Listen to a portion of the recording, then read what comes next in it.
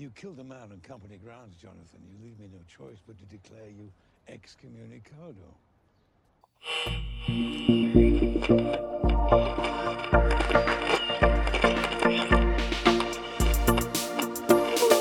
Few technological developments have had as great an impact on our lives as these two idiots. Doc tells me you two are pretty good. Best in the company. Golly, I'm so impressed. You're talking about line of sight. Yeah, that's right, exactly.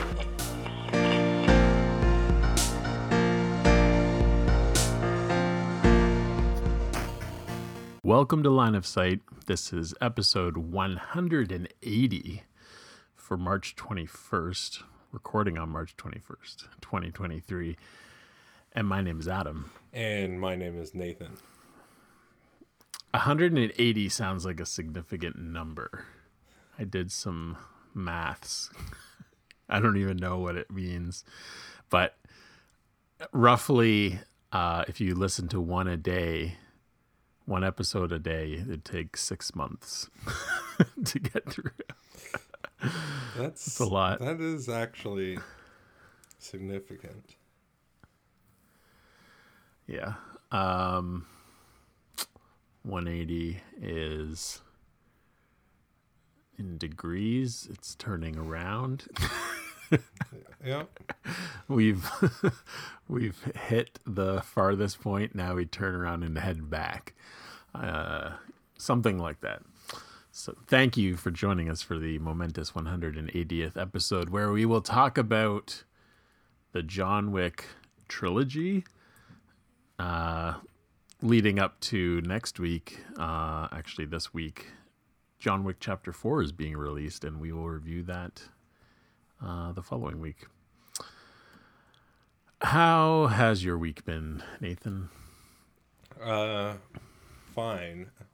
One of my kids is still in March break mode, Max. So he's been coming to work with me for a little bit. So not very productive days, but still. And then spent this afternoon watching Force Awakens. Hadn't watched that for a long time. So he's really pushing the Star Wars on me. And he knows about it, and he knows there's 2 more movies he has not seen. We did Solo and Rogue One already. And actually, his taste, I am obviously influencing him, but for the last, he's always wants to know, what do I think? And then it's just like, I'm not going to tell you, you tell me. And so far, they're pretty good. Like, there's nothing but, like, you could just see it in that, like, especially, he's only 8. So, like, he gets bored of the boring parts in the prequels. The talking, where it's like, he doesn't understand what they're saying. So then it's like, yeah, this would be boring. So, like, the exciting stuff in it. It's kind of like those are 2 movies also. Like, where it's like, the talking stuff and then the action seems so disconnected. Like, it's not even in the same world. Yeah. So it's interesting. So I'm dreading it, but I'll sit there and I am going to watch the other 2 if he keeps asking, and which will be fine. I'll just sit there on my phone and he'll ask questions and say, this doesn't make any sense. And I said, yeah, you're right. And I'm actually sad for him in that he loves Luke Skywalker. We were talking about who's the best Jedi, and I'm like, I kind of think Obi-Wan's the best in that he never loses. But he's like, doesn't matter. But you got Obi, Luke, and Yoda and stuff, but then he likes Luke right now, and it's like, oh, he's gonna watch Luke become a jerk. So that's okay. Yeah. Luke is the best. Luke is underrated, especially, well, obviously, but like Empire is awesome. and his transition into Return of the Jedi is awesome. Yeah, that's why I like Return of the Jedi the most, is because of Luke. And he's not even a favorite character in the first two. It's like Han is obviously the better Right. character, or like the more, I don't know, entertaining at least. And then in the third one, I don't know if it's because he kind of takes a back seat. I mean, he's still got enough to do, but Luke is obviously the primary focus, and just being awesome and like being a Jedi and having the green lightsaber and everything. It's so cool. So yeah, it is. We'll see how Max takes it, if he picks up what's being put down. But it's funny, like I've seen Force Awakens a ton of times, and there was already stuff in there. Like I saw it 5 times in theaters. There's stuff in there, it's like, I don't remember this. And it's like, I don't know if that's good. Like, I think that's a modern movie thing. But not all modern movies. But like, I feel like like Transformers always falls into that, and like even some of the Jurassic World stuff where it's like, I don't even remember this happening. Like, I think that's a you thing. Right? No, I don't think so. I remember especially Jurassic World. No, just like little things. Little tiny things. Where it's like, oh yeah, this happened. Well, it's so dense. There's well, that is one thing. I really do like Force Awakens, especially the first half. It is fast paced. It goes. Yeah. It's a good movie. Yeah. You know what? Have we talked about Star Wars before? No, we haven't talked about Force Awakens. We should. But but honestly, like, did we talk about those? I feel like we did, but I don't remember. We haven't. We've only had. I thought we did for sure, because we were getting into The Last Jedi and like why you hate it. I don't think. Or was that about on another episode entirely? I don't think we've ever had an episode dedicated to Force Awakens. We've had Last That's Jedi, weird. I feel like we have. No, I don't think so. And like any of them, we did Solo, and we've kind of done like the not so popular ones. Yeah. Which is, but Phantom Menace. Yeah, exactly. But no, with Force Awakens, at first it is the best. Not the best Star Wars, but just really good. But then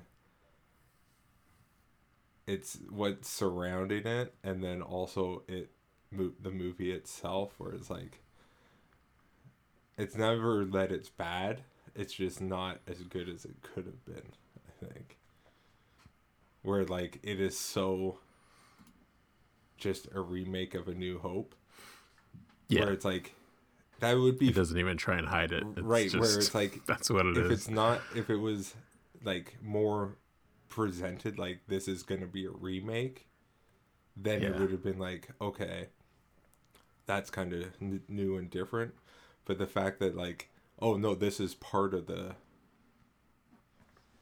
story, and that we have the exact same story again, it's like, at least with the Return of the Jedi, it's like the Death Star is a thing, but like it's a different type of problem, kind of, you know what I mean? And I was, because Max is just right into it, so I'm watching that Empire of Dreams, the making of the originals with him, and then one of the big things, we're just at the Empire section, and then it's like Lucas was saying, and it's like, and Irvin Kershner, and it's like, we can't make the sequel just a rehash of the first one. And it's just like, I think Star Wars is built on Empire being a success, and how it is not a redo. Like, so many other sequels are the same movie and just slightly twisted. It's like, Empire, what's the what could you point to as the same from Empire to A New Hope? It's like they're so different. Like battle at the beginning versus end, entirely different everything. And it's just like, so to like just copy something, it's a little sad. And even like copying stuff that doesn't matter, like, okay, Star Killer base, but we're gonna go blow it up, and we're even gonna have like literally a 5-second trench run. It's like we're not even, we gotta have them low to the ground in this trench area. It's like you can't even just get away from, like, you gotta copy everything.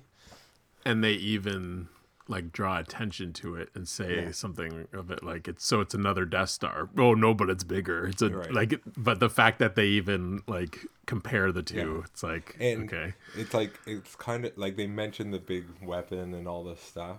We should do an episode, but it's just like the first movie, it's like the Death Star plans is the whole movie. Yeah. And then they're on it, and it's like the Death Star is the movie of A New Hope. Like that, it's a major, where it's like an afterthought kind of. It's like the second half of the movie. Oh, by the way, we gotta go destroy Death Star. So whatever. Yeah. So that's how my week's been. How's your week been? Yeah, coming out of March break, I got sick on the weekend, which is unfortunate, but it was just a 24-hour thing. I feel like I was just sick, but that was more flu, or this was more flu, and the other was more of a cold.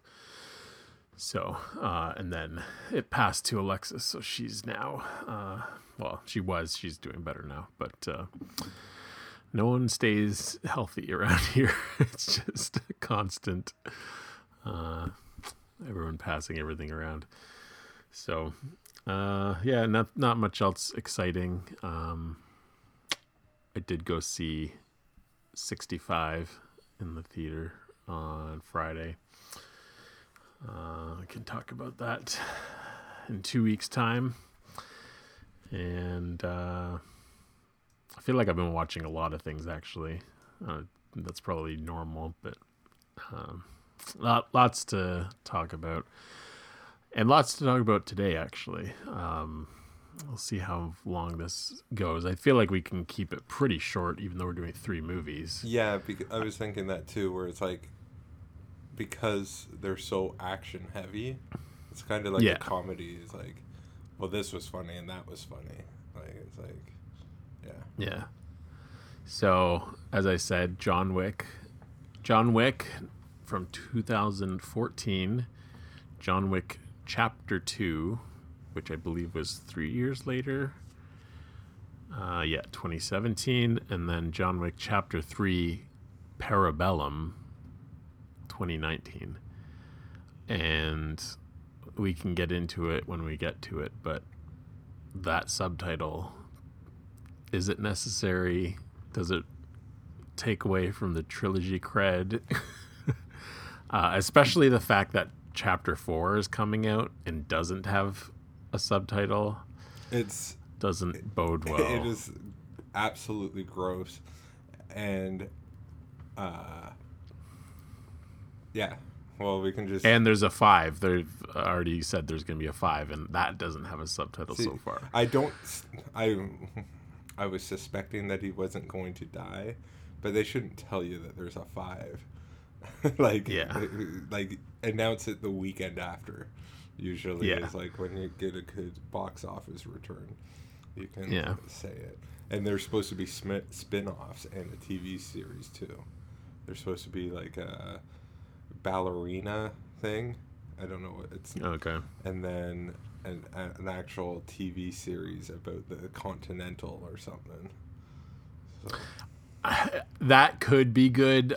It's one of those things where like TV these days can be actually pretty good, but just hearing that, I immediately think that's going to be terrible, even though it sounds like a good idea and it could be something good. I don't have high hopes for that. No, I don't. And it's like, what makes the series good and all that, or it's like, I don't know if you can put that kind of effort and specialness, and you're kind of diluting it, maybe. Yeah. So Yeah, so I've mentioned before, but I'll say it again for the episode. I have only seen the first one until recently.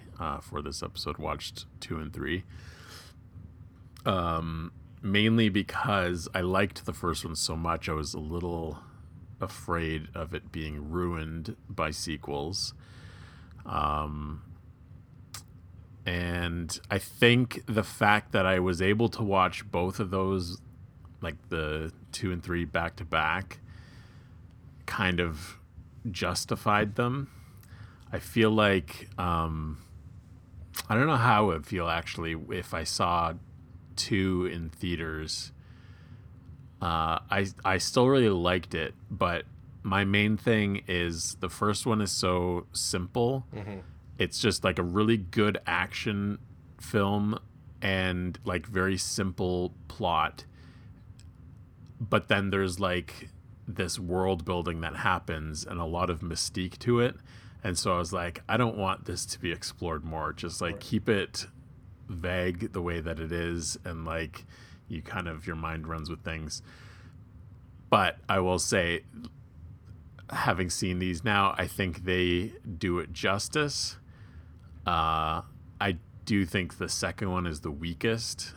I agree. But it justifies the third, or the third one justifies it maybe. Especially the way the second one ended.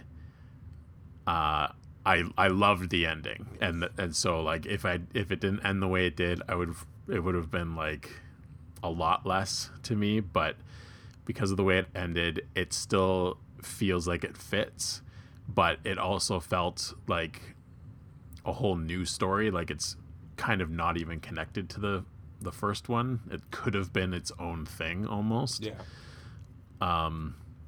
But they just wanted to build off of a success, so it's understandable. But yeah, and then the third one, I've only seen it once, but it's like, I don't know, I think that one might have the best action of the 3, and I really liked it. So yeah, those are my opening thoughts. Yeah, I agree. I just looked it up for some reason, unless I got this wrong, but I think Wikipedia says that it came out in October, the first one, and for some reason I had it in my head that this was like a January release, so it still could have been, and like just in that like maybe it was an early October thing, but I didn't take more time to research that. But I just felt like this was like, not that they thought it was bad, but like I feel like Taken and other just like pure action movies sometimes come out in January, and like they used to be like a joke where it's like you dump your crap in January, but there was always at least one I felt like that wasn't crap in January, where it's like it's also prime time to put like one good movie out there where you have very little competition for a few weeks. But yeah, I saw all these in theaters. I didn't even realize it that I owned the second one. I was looking at I knew I owned the first one, and then because I was always hemming and hawing buying the trilogy on 4K, and then I didn't even register that I had the second one, so maybe that was subconscious. That I was like, well, I don't want to buy 5 movies and for 3 movies, and now that the 4th one's coming out and the 5th one, it's like, no, it's that. Even with Mission Impossible, it's like I've stopped. I have some of those, but it's like they'll all 8 of them eventually will be in a nice 4K box set, and it's like I'll just wait, especially because things are so accessible now. So like these were on Amazon and Crave, and they're all over the place. So But yeah, I agree. There was something recently I was going to do that for a box set, and it's like, but there's another one coming out. I already know that, Right. so I'm not going to get this box set. Yeah, it's harder, when it's not finalized or something like Yeah. that. I forget what it was now, but yeah, I don't think it was Mission Impossible because I have all those anyways. Yeah. But yeah. But I just looked just before you go on. Taken came out in 2008, and I always think John Wick kind of started like this is almost its own genre of like the one-man army, right. unstoppable force thing. But I feel like Taken could have been the one that kicked it off. I think for sure Taken is like how there's not never, but how there's always like a resurgence. So like people like superheroes, like well technically Superman and then Batman, but I would say X-Men and Spider-Man are really the ones to start the new era. Yeah. And then same with this type of thing where like there is diehards and there are man against obviously the thing, but like this era of that, I think Taken is that where it's like just a very simple, pure revenge, like just beyond just like action. I might watch these next because I have seen the first two, but I haven't seen the third one, and I do like the second one. See, I've only seen the second one once and remember not liking it. I suspect I still wouldn't, but I've only seen it once. Yeah, I thought they did a okay job because again, it was like it's not exactly a rehash. It's like they flip it where he's taken him and the wife, and I also felt like it was nice and short. So it was like, oh, we're over. Nice. Like it was just boom, boom, boom, and it wasn't dragged out. So that's about all I remember. Yeah, I like with these, the fact that there's a fourth one. And people are kind of excited about it, and it's not like a fourth one a decade later. Like it's just like no, I think you need to be making money and have some, not necessarily critical success, but like I don't know. I feel like these are pretty good. But yeah, I remember liking the first one quite a bit, and a completely pleasant surprise type thing where it's like, oh, this is awesome, and then learning more and more about it. How I don't know if it's the directors are like the stunt guys from the Matrix movies or connected to somehow. Yeah, I think some connection. I think one of the guys, I want to say he is Keanu Reeves' stunt double or something, or yeah, definitely. It's this one guy, Chad Stahelski. Yeah. And I think Matrix Reloaded stunts Mr. Reeves Neo double #1.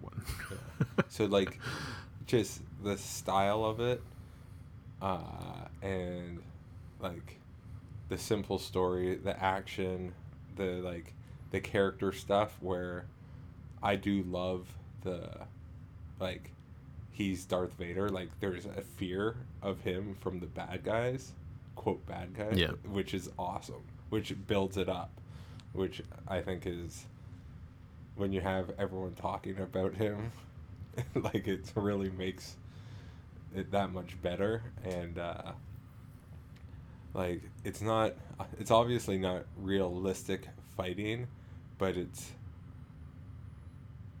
I don't know what you call it. Like it's not insane. Like it gets crazier as the series goes on, but they kind of justify it more. I feel like with like the like bulletproof suits and stuff more. Yeah. But like it's wacky, but it's like it's towing a line or something where it's like it's ridiculous, but then somehow not believable, but you know what I'm trying to say? Like, I don't know. There's something there where it's like, yeah, this guy is awesome or whatever, and it's kind of almost Matrix-y or whatever, but like, yeah, I don't know. And I love it so much about these movies. Really appreciated how they look. I do, especially the second two. It's in the first one too when he's in the nightclubs and stuff, but like they have that like neon, Yeah, the third one gets really neon, but it's there in all of them. Yeah, and it's just visually nice. The stunts are great. Even stuff that is fake looks still pretty good. I think of like the motorcycle chase.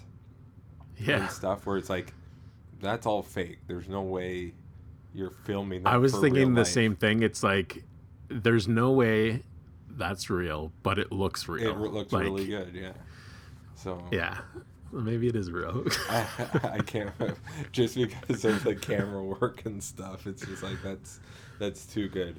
But yeah, and I think this suits Keanu. I'm not a Keanu fanboy, but I have nothing against him at all. I'm happy that someone that seems so genuine and nice, it has success and people like him. So yeah. I like also that like this movie, and I think all three so far, scream effort. Like they're not phoning this in, like at all. Like I feel like so many other things could just be like, okay, let's just pump these out and cash a check, but it's like there's way too much action, and you could even argue for the third one, it goes on a little long, and this fourth one's like 2 hours to over 2.5 hours, so you like they have almost too much, you know what I mean? So it's not, but in a good way. Well, even the they naming, have too so much stuff, like it's not like, oh, we're just trying to do this and just push it out. It's like, no, we have other fights imagined, so we're gonna ram them in somehow. Yeah, even just the fact that they've named them chapter 2, 3, 4, like I think they have a story and it's all connected, and it's not just like Die Hard and now Die Hard in an airport, now Die Hard in New York. It's like it is like the second one happens like the same week or the next day almost. I don't know if that's where it starts. It's the same. It feels it feels like the second one is within a couple days. Yeah, and then there is a line because like there's a bunch of scenes that happen, and someone says like the last week you've been busy or something like that. So it's like obviously there's some time spent like doing these things, and it's not like he's just all over the world instantly. But so that's where it's like they're connecting it.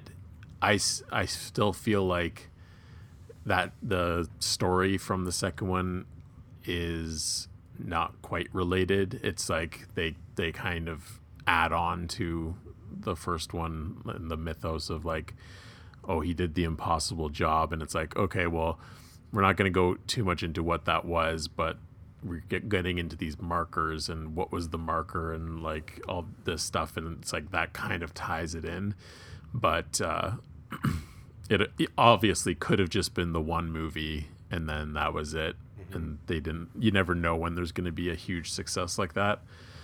And then like the sequel, it's like this could have just been a new thing. Like you almost could have started from scratch or something, but it's nice that they can build off something that already existed. Yeah, no, for sure. So and I feel also with like so much action, there is, especially, I don't know how long the other two are, but like they're definitely not crazy long. They get longer, but like if you just cut out all the action and just had the dialogue stuff, like they'd be pretty short, right? Yeah. So like it's not like these stories you could have packed in all this into a easily 2.5 hour movie if you cut out a lot of action, you know what I mean? So like the story's not hard to follow or that, like it's just like it's fairly simple. So having chapter 4 and chapter 5, it's like these aren't Lord of the Rings. right? Like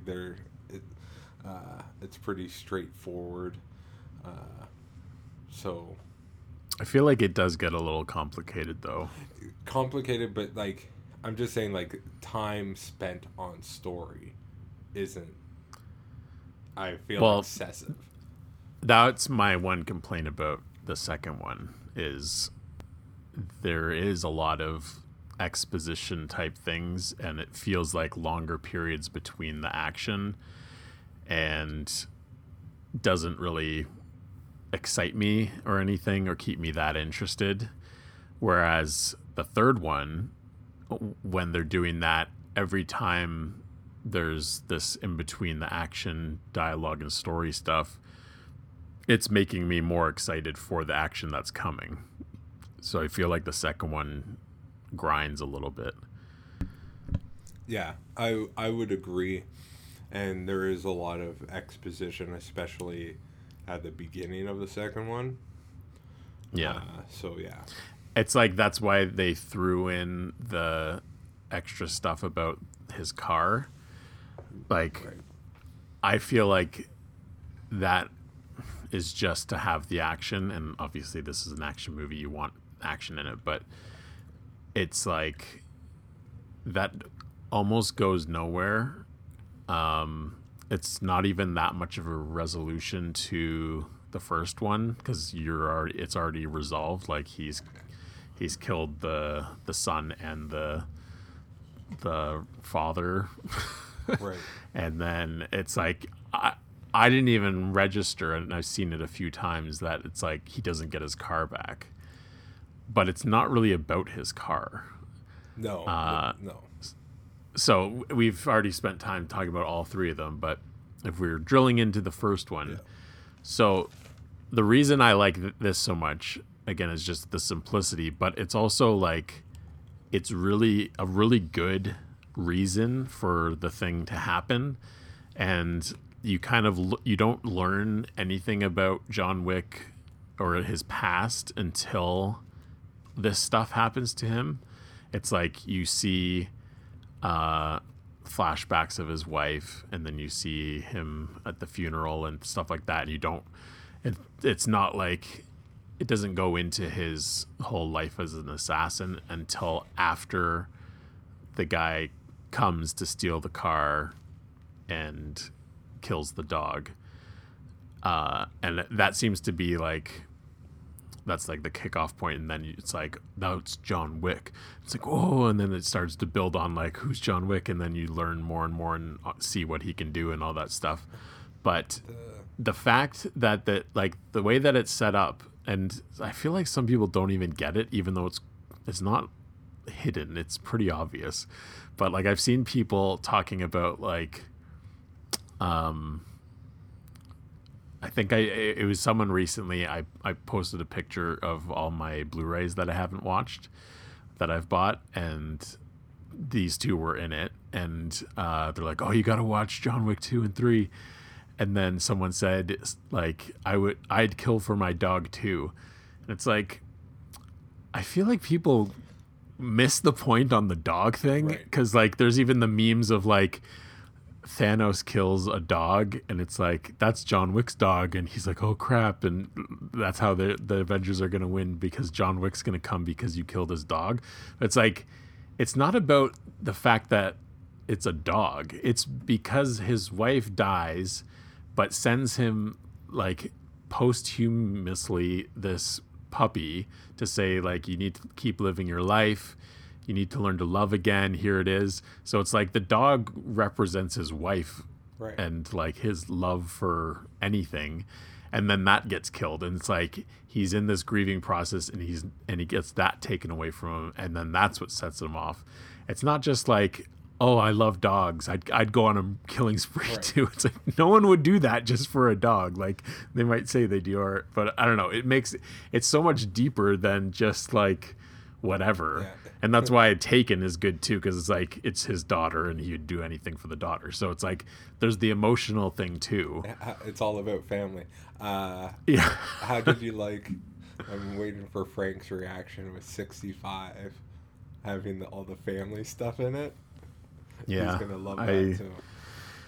There's a strong push for like the male taking care of the young female, becoming a family of their own kind of thing these days in movies and TV. I think it's because it's so safe. Who can argue against it? Like even just I've seen stuff about Pedro Pascal, how it's like there's The Last of Us and The Mandalorian, and I've not watched The Last of Us, but from what I understand, it's like him taking care of this girl, and it's the same thing with Mandalorian. It's like it's been done quite a bit. You're talking about the dog represents his wife and stuff. It makes me think of Seinfeld when he's bootlegging movies, and Kramer is like the bread represents his soul. He's trying to buy back a piece of his soul, and like it's way over Kramer's head and all this stuff. But then I agree, there's something else like that where it's like all the memes kind of miss the point. I kind of almost feel talking about Star Trek, Kirk's like womanizing is that way, where it's like that's like I feel like even in the original series he probably like sleeps with like 2 aliens, and this is the big thing now, and like it's not in the movies, right? You've seen it, and it doesn't get to be, right? So it's like this reputation isn't deserved, but it's just like put on stuff. And I feel like John Wick dog thing, and the movie, like the third one addresses it more, where it's like him remembering his, or no, which one is it? Whatever. Where like him being alive, he can remember his wife. That's the point of living. I think that's the third one, yeah. But even the third one, like you can forgive mouth breathers, which I'm probably one. But like with Halle Berry and her dog, and then he's like, I get it, or whatever, when someone beats up the dog. Yeah. But yeah. Does that, just while we're on that, does that dog die, or does it just get shot and it's like, ow, that hurt because it's got the vest thing on? It has a bulletproof vest. But like, it's such a weird thing because it's like, did he not kill that dog? And then I thought that is like, oh, well, at least she has a second one. And then I'm like, wait, no, there's still 2 running around. And it's like, because it's funny because when it happens, the dog is obviously still alive and it's like living on the ground. But I was like, oh, it's gonna die. But then it didn't. It was weird. Go ahead. So yeah. This one, gets the stuff, the dog killed, steals the car. It moves very quickly, I noticed. Like, it gets to that point fast. And I think because you haven't learned anything, and it is just like, this is a guy whose wife died, and there's a little bit of a, like, thing at the funeral with him and Willem Dafoe, where it's like hinting at things like you don't still find out anything. But then it's very quick where he like goes to the gas station and meets the one guy, and then it gets stolen that night and he gets beat up. It's super fast moving. Actually, this I think comes before when it shows him driving on like the airstrip. Right. He like goes because I think the dog is with him, or obviously he still has the car at that point. So, and he also seems kind of suicidal. Yeah. He's gonna almost crash. It seems like he kind of wants to just end it there. And I like John Leguizamo, however you say his name. I like that his scenes are not in order, in chronological order. They're kind of cutting to tell the story in a nice way, where it's like John Wick going to see him, and then it cuts back to when the guy's there, and yeah, it's a well-paced movie. It is well-paced, and stuff. How good is that? Where like John Guzmo, what's his name? Whatever. Yeah, Leguzmo. Let's call him Leguzmo. But like he punches the kid confidently, yeah, and then like talking to the father is like, oh, I understand. Like there's no, like, yeah. So that is such a good setup with like that and building and this fear of. It's like he knows that he screwed up. Like he knows that the kid screwed up, so he can be that way because the kid's like, we own you, and he's like, you have no idea what you did. Like, so he has like, yeah, all this confidence. And then that scene on the phone, it's like, I hear you punched my son. It's like, yeah, he stole John Wick's car. Oh, that's all he says, and he hangs up. And it's like, that is perfect. Where it's like, understood.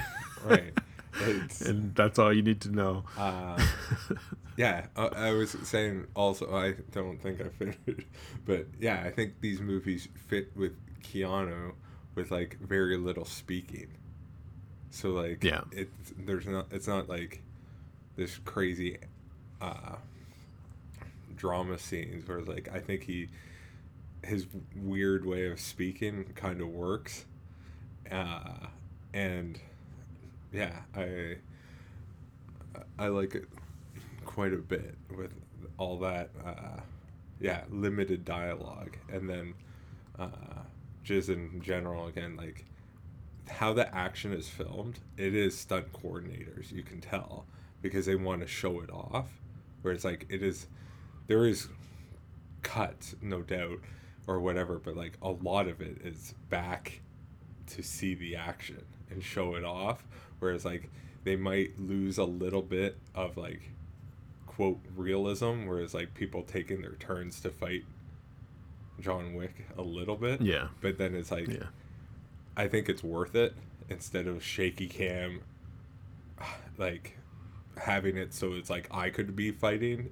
You know what I mean? It's like, no, you want skilled people that only like you have to be pretty athletic to be in this movie type of thing, where it's not it's the opposite of arresting Palpatine. Just like weird editing.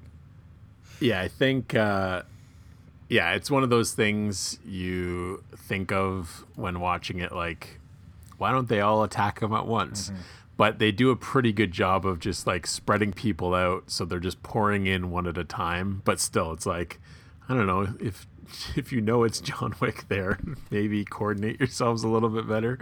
And I think they do a great job in all three of him like taking people out in different turns. So like taking someone out, then fighting someone else, and then coming back to the guy that you just knocked down and then shooting them. Yeah. Like that kind of stuff, I think, really adds to like the fun of the violence. Yeah, that is definitely the draw. Like, as much as we're talking about story and that, like, obviously the draw is the action. And I remember the first time watching this and like immediately getting it, like when they come to his house. It's like the second time, obviously, when he's ready for them, and it's like, oh, so this is just him like headshotting everyone, right. And like it's so precise, like efficient. And that was my note of like I love that scene when he jumps over his stair. Yeah, like, it's just like he knows exactly what to do, where to shoot in the wall where the guy is. Yeah, it's so good. Yeah,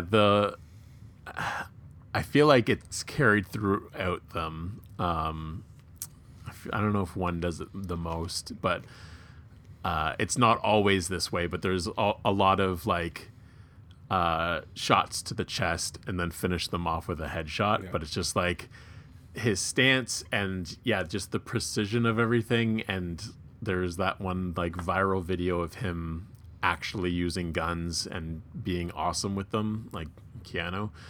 And yeah, it's like this could look a lot worse, like the choreographed ballet kind of stuff, Right. but it looks very real. And like even the stunt people, you have to give credit to the people who are going down and them doing a good job, because they're the ones selling it. It doesn't matter how precise he is. Like it does matter a little, but like if they look like crap, then it doesn't matter how cool he looks. So props to them. But yeah, that's the best stuff, is just the quick kills, the precision, the headshots, just the close quarters pistol to the chest and then head in quick succession is awesome. Yeah. No, absolutely.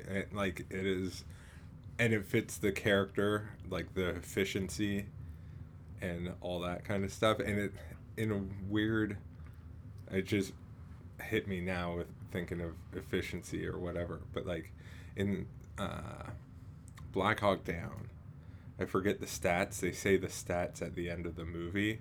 The stats. That's a weird way to say it. But like, however many Americans were killed, and then whatever, and like how many people were involved in the battle, and then it was like, and then it's over 1,000 Somalis were killed, right? And it's just like, there's all these like stories of this kind of stuff where it's like a group, it's like 300 is the same thing, the Alamo is the same thing. I even feel like Star Wars has an element of it where it's like the rebels are better fighter, but the Empire has way more people, where it's like the highly skilled can do a lot. So like, yeah, he can The Patriot. yeah, exactly. But yeah, yeah, so that type of efficiency where like he's just doing it all properly, where other people are just like spraying bullets and all that kind of stuff. Yeah, so much of it. And at the same time, it's like every now and then something happens in this where it's like, did you forget like the rules of your universe? Like that, not that everyone is that skilled, but there's a lot of characters in it that are assassins. Like you get the sense that, especially the first one, not a lot of them are assassins as well. They're just thugs for this Russian gang or whatever. But like in the second and third one, it's like, obviously not everyone can be that skilled or like as skilled as John Wick, because he's just the greatest. But you would think that some people, it's like, finish him off, like Right. use a gun, like headshot right now. Like, why are you not doing it? Like, Well, it's yeah, just, it gets at a little bit where like everyone's on him, like they're Yeah. trained assassins too, you would think. But yeah. I don't know, everything. I like how it's filmed, the long shots, the wide shots.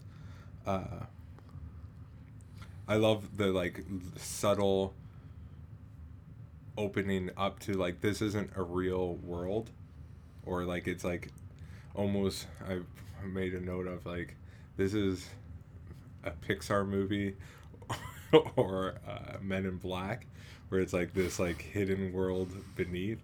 So it's like, yeah, the cop allows him to do whatever he wants type of thing. The way they pay for everything is with gold. Like it's all this weird stuff. Like there's the guys that clean up the body. I was saying to maybe Evan or something I was talking to, it was like, if I would be anyone in this world, I'd be the cleanup guys. It's like, you get paid a lot and you're not really in risk. You just have to keep your mouth shut. Yeah, it's just clean up and just shut up.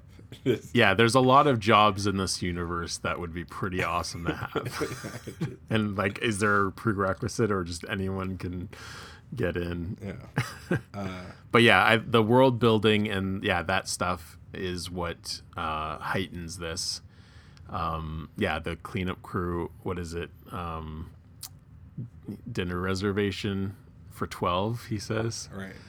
Is there 12 dead bodies? I think so. Is that like I forgot to count, but it's like I'm assuming that's what the code is I've got 12 bodies for you to clean up. I've looked at like kill counts before, and there's like people will do like the graphics where it'll be like how many headshots, how many and break down this movie or whatever, and then they'll break down the scene. So like this one, him in the church, him in the like nightclub, all the things like that.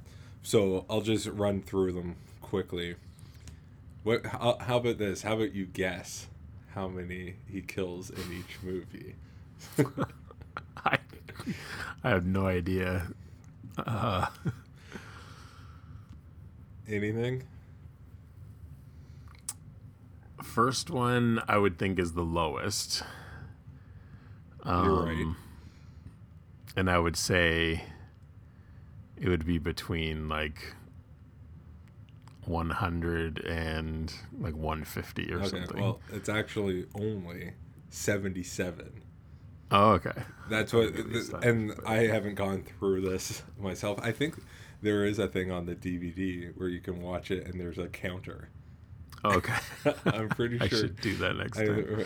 I'm pretty sure that was a thing. But I think these are like, some people will look into it like where it's like a confirmed like headshot kill where like maybe it doesn't kill everyone. I'll just run through them. The second one's the most at 128.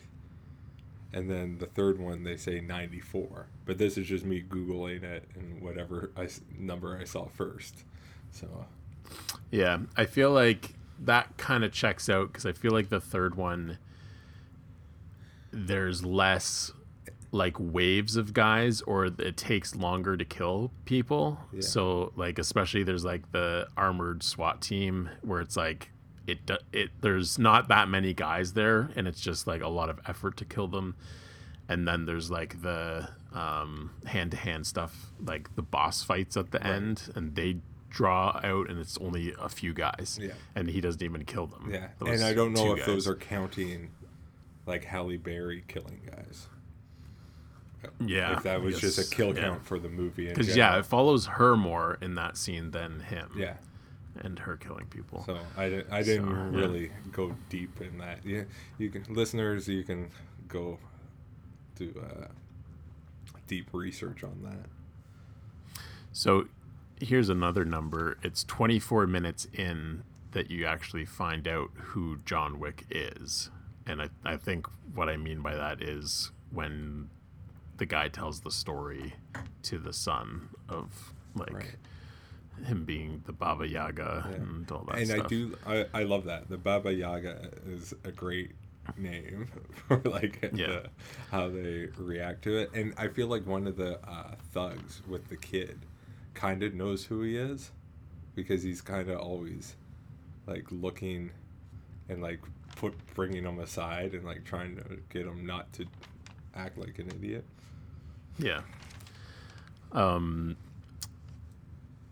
What was I going to say?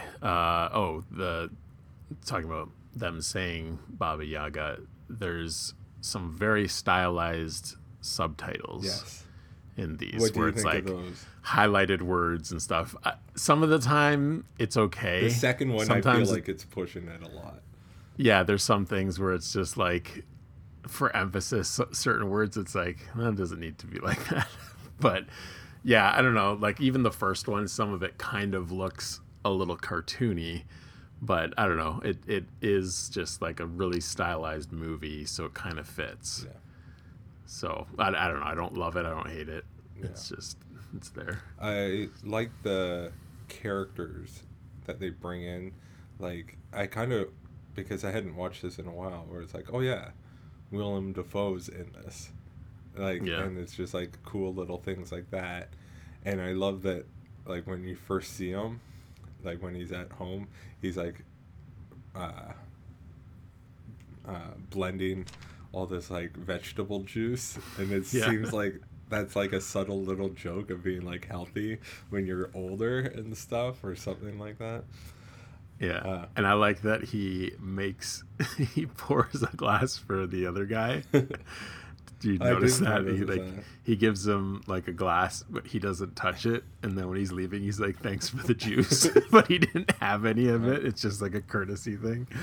I think there's subtle humor in this. I think that's another strength, is that they don't do too much winking and like kind of like the cop, like just saying like when he shows up and being like noise complaint, and like just being kind of a little tongue in cheek, but it's not like no one's cracking jokes, but there is little bits of humor. Yeah, I would say the only one that like where it's like kind of winking at the camera is when the bald guy in the third one is like fanboying about John Wick, when like they sit beside each other there, and then all of a sudden he's like talking to him like he's like, "Oh yeah, I'm a huge fan of yours," almost, whatever he says. But yeah, I love the Continental. What's his name? Winston is the absolute best. That guy is voice. I love that, especially in this one. I think the first one is the best. I think that's what that was my fear, is like they're gonna destroy this character. There's too much mystery about him and the Continental that I don't want revealed. I love him in the second one. That's what brings it. I do think the second one's the weakest of the three, but him saying excommunicado so many times. Yeah, the ending is definitely the best, and he sells it. Like that word, the way they get. Yeah, Ian McShane is awesome, and his voice is awesome, and like that word, excommunicado, like he says it so many times, and like I don't know. I love that, and then the fact that I love this too, that he calls him Jonathan. Where like I love that in people's relationships, where it's like a parent using the child's full name, not even when they're in trouble, but like this is what they call them, or something like that. So many good things. How he infiltrates the club, and like he doesn't kill the one guy because it's just like, why? It's like there's some humanity there. And like he knows him, and like the guy, he obviously was expecting it too, right? Where it's like he knows that he's gonna be coming, and then he gets the drop on him, but then lets him go. I think it builds the character, where he's not just like a killer just to kill. Like he doesn't have to kill that guy. He knows that. Yeah, I like the Perkins fight, the girl fight. I like that there's some like she's bad or whatever, like she's breaking the rules or whatever, but I do like I think it's like there obviously it's a violent movie, like lots of headshots, lots of killing, but it's not gory really. Like it's like I feel like they could have went a whole different way with like blood everywhere or whatever, but I do like when she has the blood in her teeth and she's all angry when he's beating her up or whatever. Like I feel like there's effective images like throughout it, like if it's him walking to New York with the dog, and like there's lots of, and in the second one I think with the silhouette of the house burning down and stuff, it's just like it's just good stuff. It feels like a comic book movie, or like this weird world or whatever. It does feel like it could have been a graphic novel, especially the Continental and all the rules and stuff like that. And they obviously get more into that with the second and third one.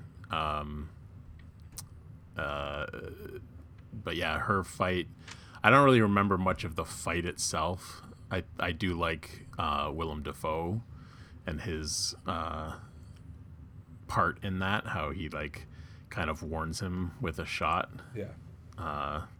Like he's supposed to be taking him out and he's actually protecting him. So he's awesome.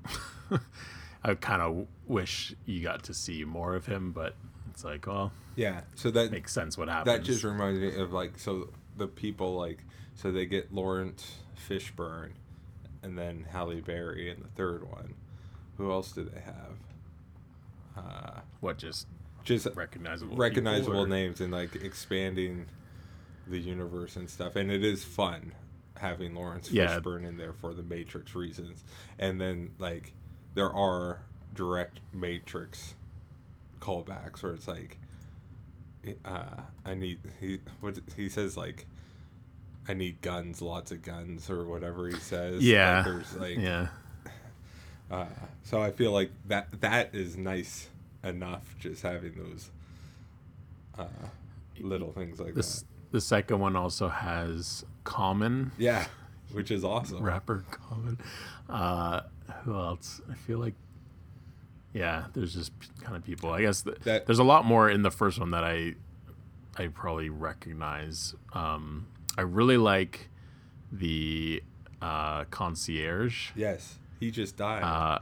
And yeah, literally just this week just died. That's Lance Reddick. And he has an awesome voice. Well, that and the fact that like his relationship with the dog thing. Yeah. So that, and then it's perfect that like he's not fighting in the second one. They leave it till the third one, whereas like he fights at the Continental. Like that's kind of like, I don't know. It just seemed to make sense, and they're not just like wasting it right away.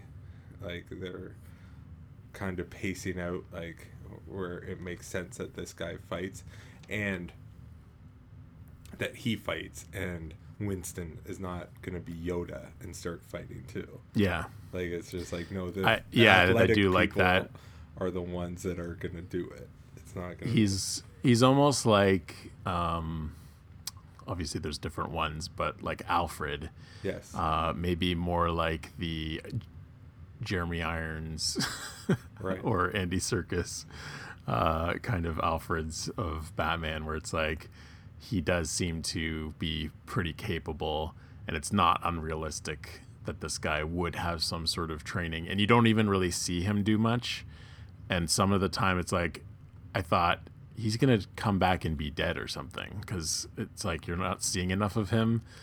And it's just like, no, he's doing his thing. But you do see, there's actually, I should say, once they get the shotguns, then you see him a lot. Yes. It's like there's the before that where you're just seeing John Wick, and then there's all the shotgun stuff, and then you actually do see him doing a lot, and that's pretty awesome. That guy, I know him from Fringe. He was on that show. I didn't watch all of it, but he was like, I don't know if it was FBI or CIA, whatever the like big organization. I don't even know if it was one of those or if it's some made up one, but he was kind of like the head of that. So similar kind of figure where he's just like very stoic, and he was more giving out orders and stuff, but he doesn't have the accent that he has in this. Mm-hmm. He's just like talking normal. But yeah, I love his voice. And he also did a voice in, I don't know if you ever played Destiny. It's made by the people that did Halo, but like as soon as I heard it, it's like, oh, it's that guy. Right. Like it's so recognizable. So yeah, R.I.P. Lance Reddick. Talking about Alfred Batman, the guy in the second one, I think, isn't he the guy in The Dark Knight, the My Dogs Are Hungry guy? He's at the beginning at the car place, sitting at the desk. I feel like he's one of the mobsters, like, that sits. No, I know who you're talking about. Is that not the same guy? No, because the guy at the beginning of the second one is, shoot, I forgot his name, but he's the one in, Peter Stormare is his name. He's in like Armageddon. He's the Russian in the space station, and the Lost World. Dieter. Yeah. That other guy could be in one of these. I feel like he would fit right in. So my dogs are hungry. Like, how he delivers that. But I like. Just the Central Park thing in New York. It's in Home Alone 2, like that fountain area, and where they kill Perkins, like you walk under. Yeah. So, and I like that they keep kind of going back to there, and it's in Hostage with Mel Gibson. Famous Central Park area, but yeah, I love that. I love that how he kills his kid. Also, like he's finally. It's not like there's his little fight at the warehouse there in the first one, but then he's down and he just walks up to him and shoots him. Like it's not some fight or like I'm gonna think about it now. It's like, no, my whole purpose has been to get to you. So. Yeah. And I know that it's been brought up before, how like the father being kind of the big boss, and like how it's almost ridiculous that it's like a fist fight between them at the end. But watching it's like, I don't know, it's kind of believable because he's had quite a night, so he is tired and like he's gone through a lot, so it almost levels the playing field in that way. But then in the second and third ones, it's like this guy, it doesn't matter. Like he's been through a lot and he just keeps going. So it's like he's more superhuman. It's funny, but just quickly, Force Awakens, Chewie shoots Kylo Ren with his crossbow in the stomach, and we already saw how powerful that weapon is in that movie. Yeah, so people are flying. So then it works that like everyone's like, how does Rey and Finn even fight him? And it's like, well, you can just say the Force, but also he's fighting hurt quite a bit. Yeah. So like that kind of thing that happens in one of the Rockies too, where like the bad guy like breaks his hand or whatever, and Rocky's old, and it's like, okay, well, maybe you could, if you were a professional boxer and a younger guy broke one of his hands, it's like you could maybe have a chance then. Yeah. So and yeah, so Vigo is the big boss guy. He's in Mission Impossible Ghost Protocol. Is that the one? He's the bad guy in that. Okay. Yeah, Ghost Protocol. Which it's funny because I wouldn't have put those together, because it's like he almost has a really forgettable face. Yeah. Because that's one of my complaints about Ghost Protocol is like, there's a part where he takes off the mask and it's like, who is this guy? Like, I don't even know who this is. Yeah, I feel like with a undistinctive beard, it's not like if you have a big beard or something, but like he just has like, there's nothing, whatever. Yeah. That reminds me, I love Keanu's beard. How like his facial hair, how it grows on his face is awesome. It's like high on the cheeks and weird, like.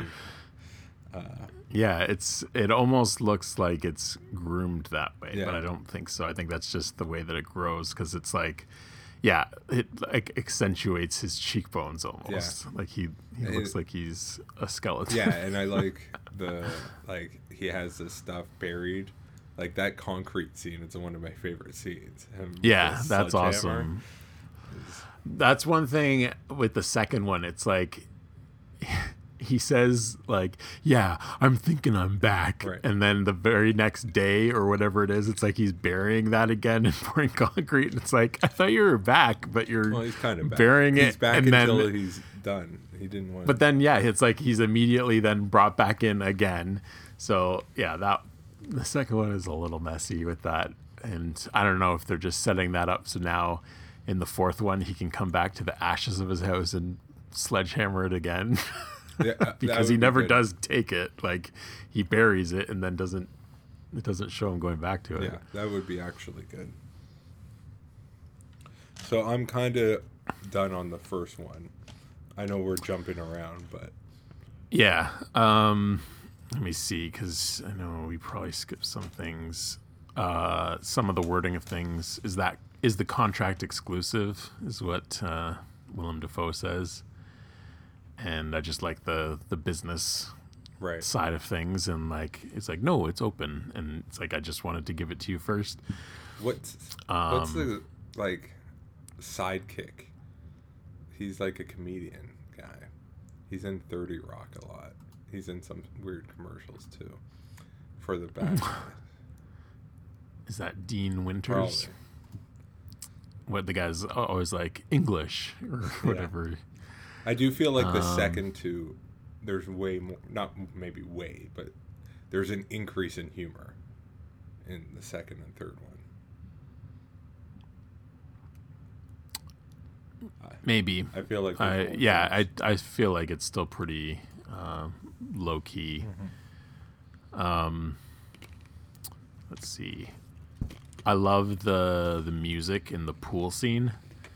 How it's like not action music at all. It's just kind of like what you would hear in this club with a whatever it is. Like I don't know if pool is the right term. It's not a hot tub, but like Spa.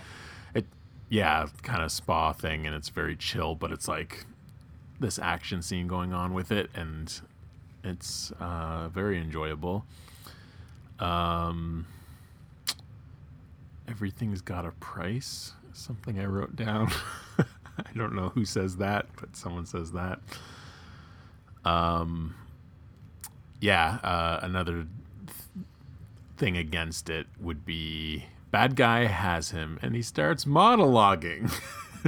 It's like, and then he leaves him alive. That's the worst part. It's like, you've got John Wick in a chair, and why not just shoot him in the head right then? Like, I don't get, unless it's like, oh, I don't want to be the one to do it. But still, it's like, I don't know. This seems, the whole movie's building of like, oh, it's the Baba Yaga. He'll come and get you. And it's like, yeah, I'm going to just leave him alive, but tied up so that my men can kill him. I feel like there's something in the second or third one where they almost like make a comment about like John Wick's luck or whatever, where it's like, if it was anyone else, that like something happens, or it's just like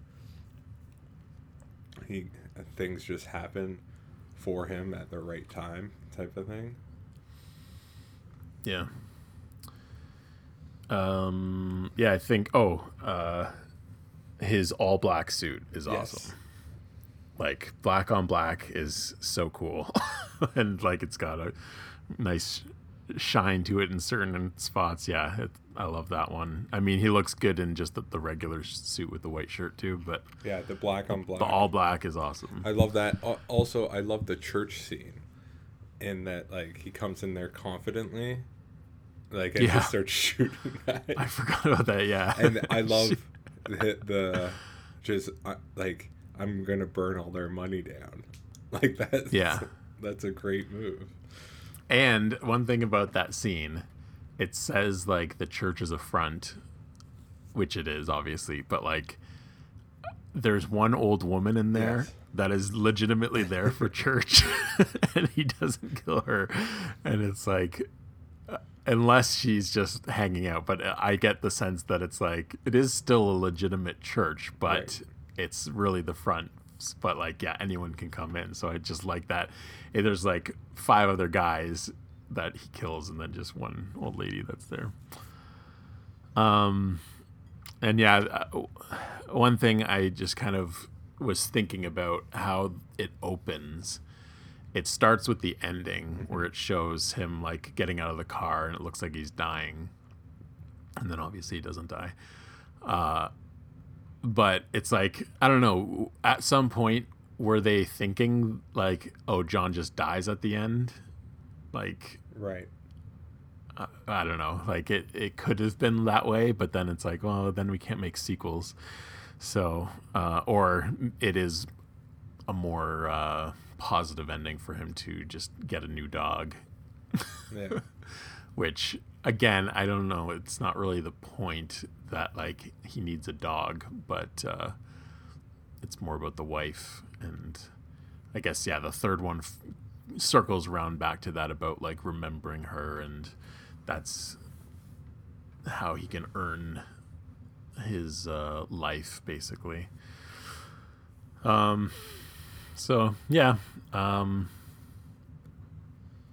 That's it for the first one. So you wanted to do favorite kills of each of these. Do you have some picked out? Or? I have them for the second and third. The first one was a little harder because it's funny that I kind of think, I don't know if it's, I would assume it's kind of my favorite, but I don't know.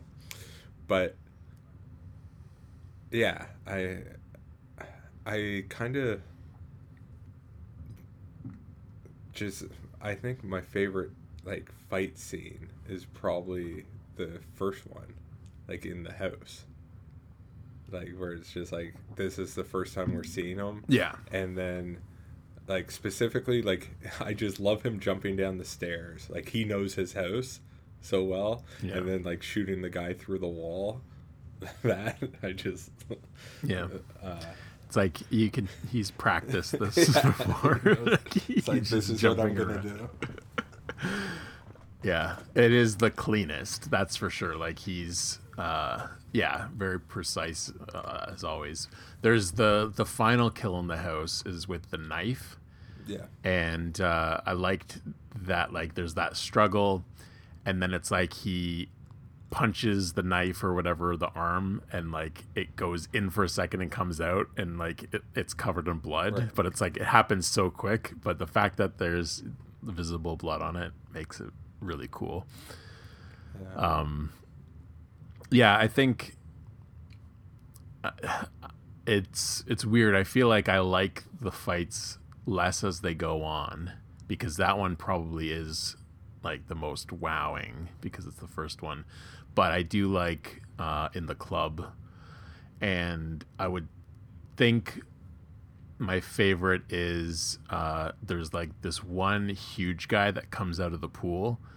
So he's in like a Speedo, but like he's ripped and like really huge, and there's no like fight between them. It's like he already has his gun out, and it's like 5 shots to the chest and then 1 into the head, and just like the way he goes down, it's awesome, where he's like, I'm not taking any chances, I'm gonna fill this guy in and then finish it off with the headshot, and he's standing for the whole thing and falls back into the pool. It's like that's fun.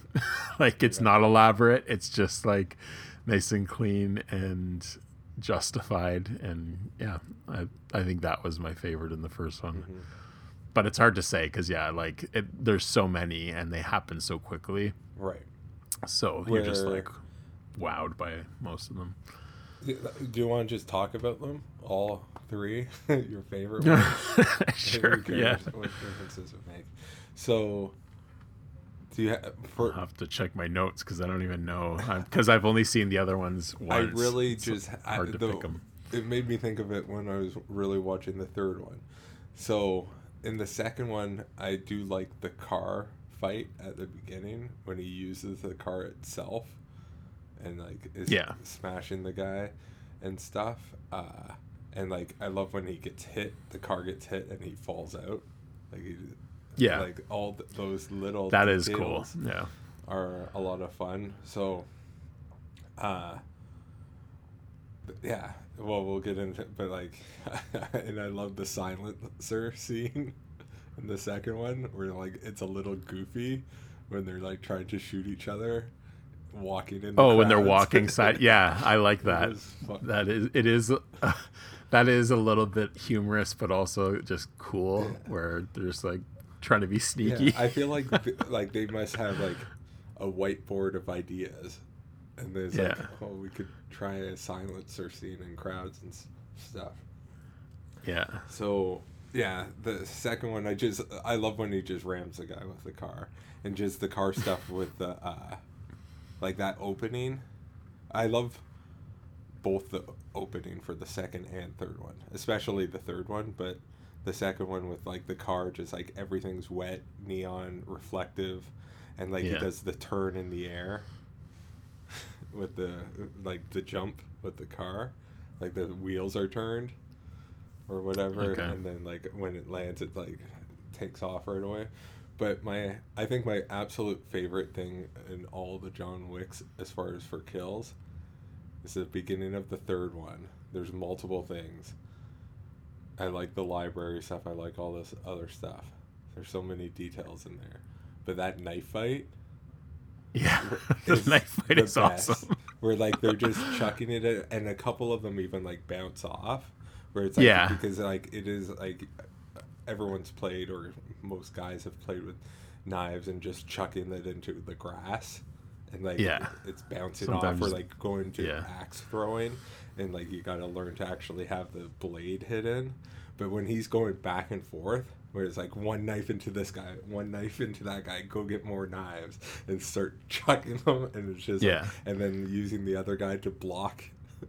And and that's a little bit of humor in that scene too, where they're staring at each other, but behind them is the knives, and they both like realize, and then like there's a little bit of a beat where they like stop to get the knives. There's a couple things like that in these movies.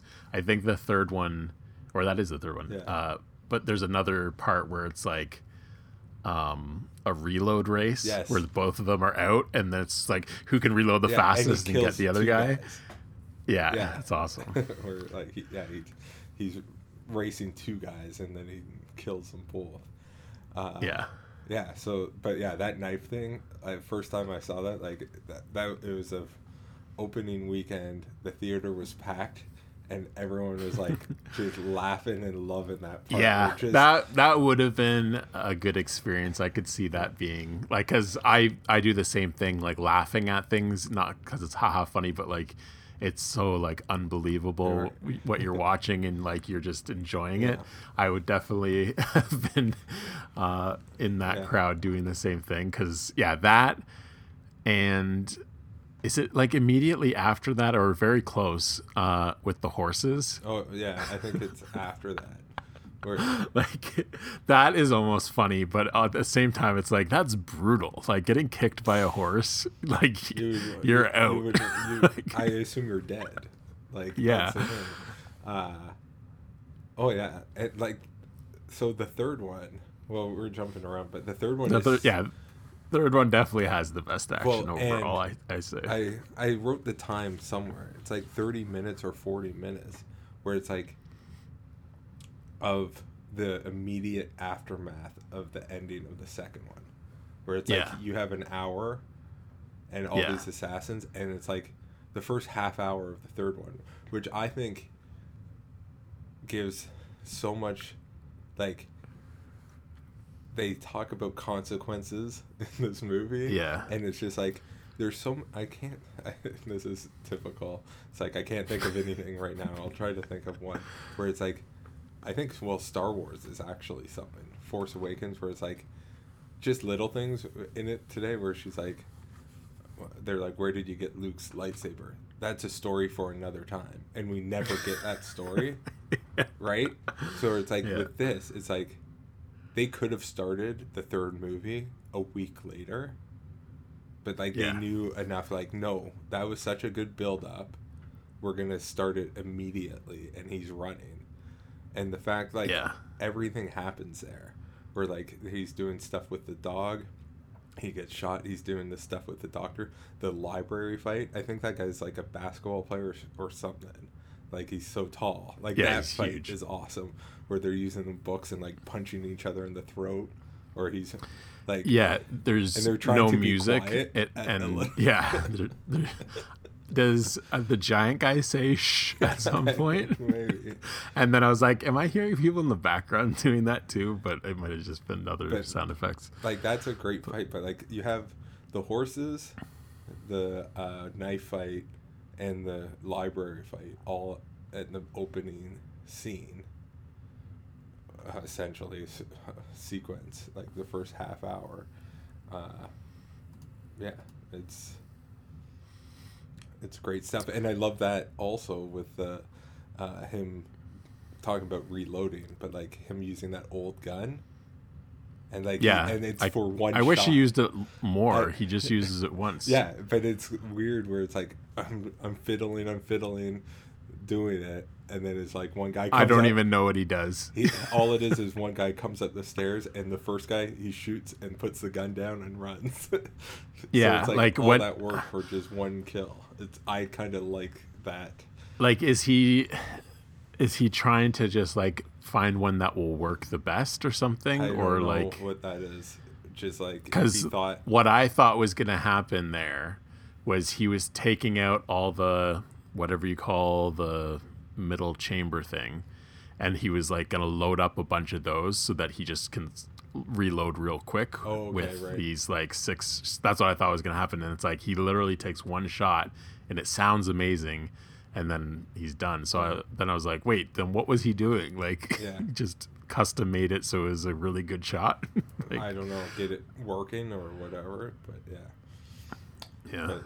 it's just it's kind of against your expectations. You think he's getting this ready and there's going to be a whole fight with an old-fashioned gun, but he just uses it for one shot and moves on. Okay, so we've blown past the second one. Oh, okay, so this my favorite kill, I think, of the second one, and maybe it's a cop-out, maybe it's unexpected, but it is the unexpectedness that makes it my favorite. I did not see Santino's death coming when it does at the very end because of the buildup of rules and all this stuff. It's like, it's off the table. He can't do it. And I think like that is to the credit of the writers and them building this story. That is the only reason that the second one works, is that it is setting up that, and then it's setting up the third one. And it's like, if I saw that in theaters, I could see that having a big reaction, because even me just watching it at home, like in bed or whatever I was doing, and being like, oh, like it caught me off guard, and it was just like, what did you do? I think, or no, he says, what have you done? Yeah, like Ian McShane, and yeah, it's like, that is exactly what I'm thinking. It's like, you're not supposed to conduct business on continental grounds, John. So like, yeah, though, just the ramifications. It's not like, oh, that was a cool death, but like the build up to that, I think they played that perfectly. I don't know about like a cool kill. I think there's a lot of good ones at the museum at the end, or whatever they're in. But there's like a couple where he like shoots their foot, like they're sticking out around the corner. He shoots their foot and then gets them as they fall, or shooting through the wall at a guy. So yeah, there's a few in there, and it's like, it's first time watch, so I'm sure a lot of things just kind of go too quickly. I think I don't love the like rock concert or whatever thing. Yeah. But the idea of like him setting up his guns and like the like crazy shadows and stuff there, I do like that, where it's like him progressing through his weapons and like he's prepared. Yeah, and it's interesting because I feel like the people he's fighting, I don't know, did he know it was going to go that way? Because I feel like he's fighting not the people you would expect him to be, because of just the way that job goes. Like, he goes to kill the sister, and I feel like the people coming after him are Santino's guys. So it's like they shouldn't have been after him, but they are. I don't know. It's just, I feel like he has it all planned out. I think one of the best scenes in the second one is him preparing the montage, and going. For sure. Yeah, the tailor and the sommelier talking in Star Wars. It's your Phantom Menace, the voice of Darth Maul, Peter Serafinowicz. He's awesome, and yeah, just recommending guns and stuff. Like, I love that. And using like dessert and like stuff like that. Like, it's that is one of the best scenes. But it seems like what he's preparing for it kind of changes for him. But Yeah, so that would be the kill for me is at the very end. Why do I have And- shooting in the hall? Crazy grade. What does that mean? Is there a hall shoot? Shooting in the hall. Crazy grade? Great. I don't know. I don't know which hall you'd mean. Yeah, me either. Lawrence Fishburne says, quote, "Damn right up, right of you." What's that mean? I don't I feel like he has some expressions. I probably wrote that down wrong. Yeah. One thing I get from this one especially is that in this world homeless people don't exist. Yes. They're all just like part of this society. I do love that when the guy hides him and then the other guys come up and that's a good moment. he shoots them and then guys are there to clean them up right away too. Yeah. Yeah, the second one definitely makes it seem like everyone's part of this world. Yeah. Like there's not a lot of people that are just like, Well, even I don't know, it's kind of like the Matrix, how it's like everyone's living their lives, but then there's the people that know the Matrix. It's similar to that, where it's like, no, these are the people on the and inside. they do that at the end with Winston, where everyone stops at just around the excommunicado, and he starts to run. Yeah. And like it's just like, oh, so like there's no normal people walking through Central Park at 5 o'clock at night. Type of thing. So yeah, it's weird. Like certain things, I like that certain things are like not built up, but like are used up right away. So like him fiddling with the gun in the third one, or like preparing it, but like in this one, it's like I think Lawrence Fishburne. It's like here's a gun, and you have 7 rounds in it, and it's like you almost think that he's gonna have to like conserve it. But it's like, nope, he just goes in and uses 7 rounds right away and then finds other weapons and keeps going. Like, it's not like in other movies it would have been like, I got 1 shot left and like we're gonna have a little bit of a scene. It's just like, no, things happen right away kind of thing. Yeah, I do like that with that gun because for that reason, it's like it makes sense. It's not a movie thing. Yeah. It's just here's a gun to get you going. Yeah. Here's your starter weapon. I like all the women, all the secretaries, like this old-fashioned thing with like. I like building on that. And stuff. Yeah, the switchboards. I like how they all have tattoos. Yeah. Even the older women.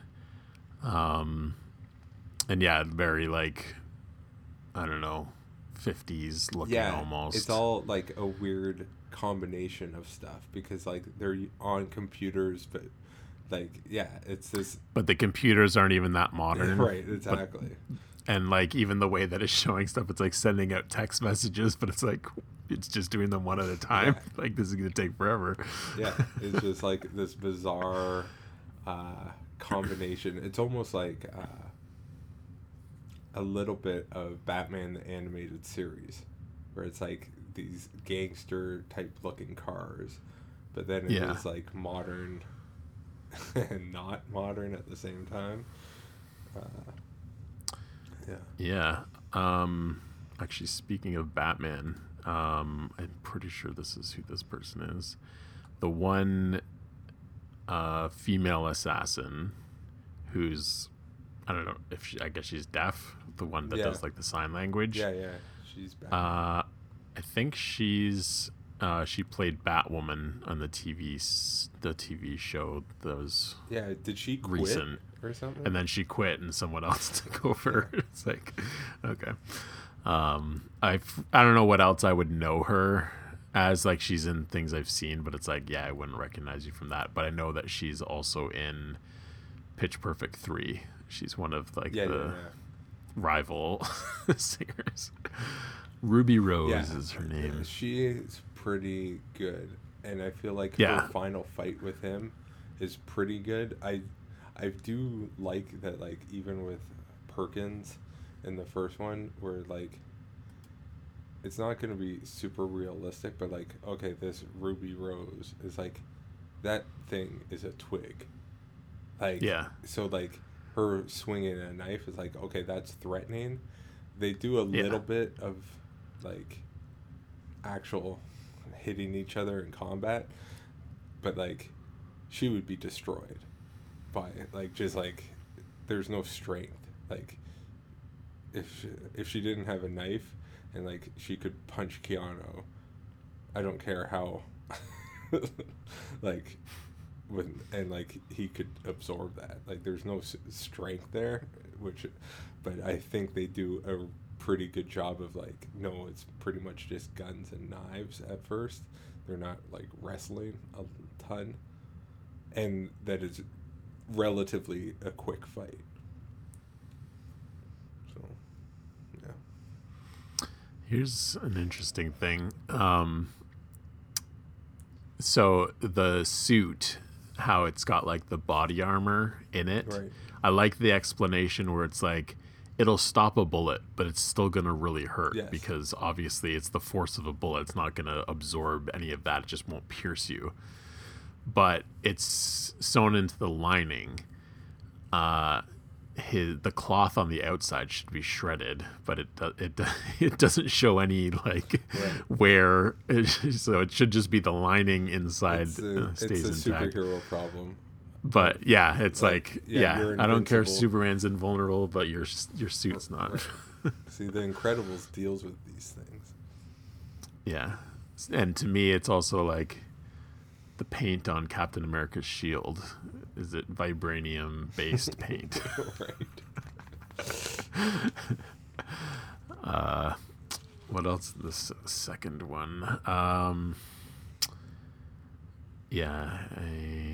I like it made me think of James Bond, or at least Quantum of Solace, the way that it picks up after the first one. Yeah. Especially it being a car thing at the beginning. Yeah. I do like that, just the credits or whatever, and, like, coming in and hearing the sound of a car chase or whatever. I like the water fountain with Common and stuff. Yes. And then their little fight in the subway also with the like, he gets him, but then it's like, don't pull the knife out or you'll die type of thing. Yeah. Which is interesting. So yeah, that's the last time you see him, right? So he could come back. Yes. And even, I don't think Ruby Rose is gonna come back, but you don't see her necessarily die, and she's almost left the same way, but I feel like she definitely would die. The thing is, she kind of has the same look as the woman in the third one, but she's not a fighter in the third one. She's just like a bureaucrat. The table. What's it called? Yeah, the adjudicator. Is it the upper table or just the table? The upper table. Is it? High table? High table. Upper. Yeah. Yeah. Do you think they all sit at high chairs? Yeah.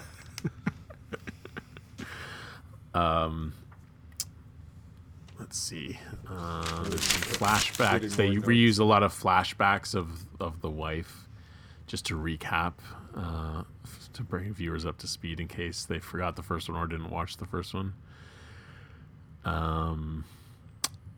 Same complaint. It's like they're all they get him out of his car, like it's all bashed up, and then everyone just immediately rushes him for hand to hand. It's like, just shoot him. Doesn't anyone have a gun? No.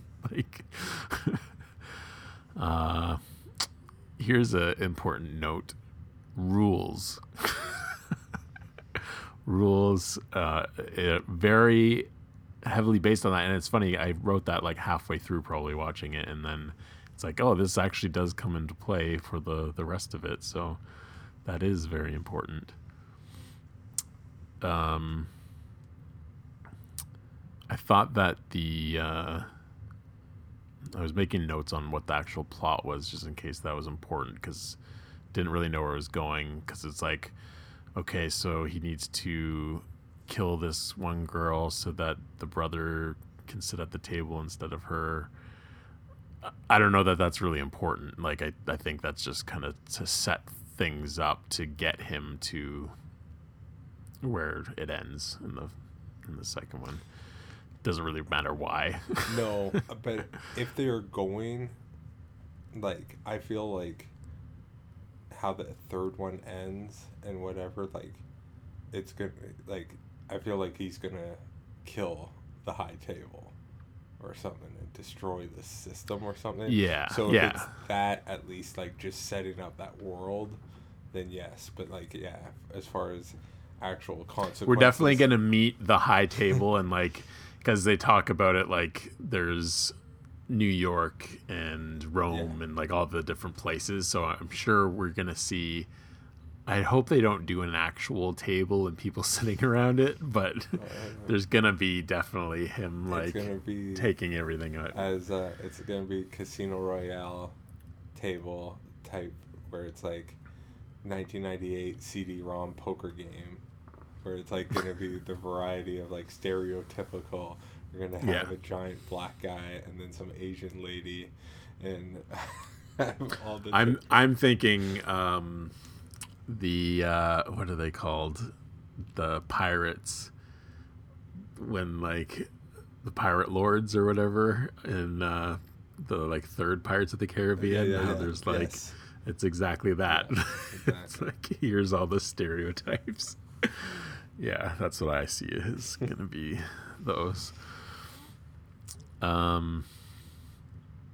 So it's 1 hour in, which is halfway through because it's only a 2-hour movie, and there's no real action since the beginning with the car.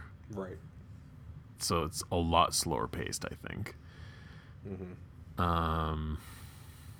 Lots of body shot, headshot combos, but then when he and Common fire at each other, they both only go for the body. Convenient. I like when he uses his jacket for face cover, the body armor. That's cool. Oh, the runner-up for, like, just a cool kill is when they're in the catacombs. I don't know what they are, like the kind of cave things. He's got the shotgun and, like, shoves it, like, right into a guy and shoots him, and there's, like, a kind of muted pop noise, or, like, the muzzle flash isn't quite as big. Like, I think that one's a really satisfying kill. And there's the whole, like, he once killed, like, 5 guys with a pencil or whatever the number is, and then he kills 2 more with a pencil in this one. Yeah. I noticed. I don't know if that would work. I feel like, the pencil would probably break after the first one, at least. They're not that strong. Like, the tip at least would break. Right. And, I like the repeated line, consider this a professional courtesy. How he flips it around, like, when he's doing the knife thing and saying, don't take it out. And he says, consider this a professional courtesy. Mm-hmm. And I think that's about it for me on that one. Homeless people don't exist is my last note. Ends with the killing of him, and it's cool because like in the first one, you've got what's her name kills someone on the grounds and is obviously trying to kill John, and then she gets killed for doing that, and it's in Central Park, and then that's where the last scene is. Yes, I didn't. And he walks through it. Because I was like, something's going to happen when he walks through. It's like, even though he's letting him go, it's like our guy's going to come out, and they don't. But, that scene leading into the third one, as we've already started talking about, is awesome. And that ticking clock of, like, you have 1 hour and everyone's kind of waiting for it. And even the giant guy, he's like, no one's going to know like, if I do it 10 minutes too soon or whatever it is. Like, that's pretty good. Or it's like, yeah, no one, how would they know? Like, you just don't report it until after. No, exactly. It's all good. The rain, everything, the horses, the motors, like, it's all good stuff. I was thinking they do a pretty good job in this one with, like, I feel like there's other movies where guys have helmets, and it's just like hitting someone with a stick with a helmet. Sure, that still hurts. Like, I get hit in the head all the time with hockey sticks, and it phases you. But it's like, I can take a lot more with a helmet on than without a helmet on, where it's like, I feel like they do I'm saying the movie's good, where I've seen other movies where it's like people are almost like swinging and hitting people with helmets on, with like specifically motorcycle helmets. I feel like I've seen this in movies, and it's like that person would be able to handle that like to knock someone out with a motorcycle helmet on. You'd have to do something pretty drastic. So I think the third one is pretty good in that, like, when they're actually fighting in the Continental too, whereas like it's taking way more work, and then he's like going and like doing point blank on guys.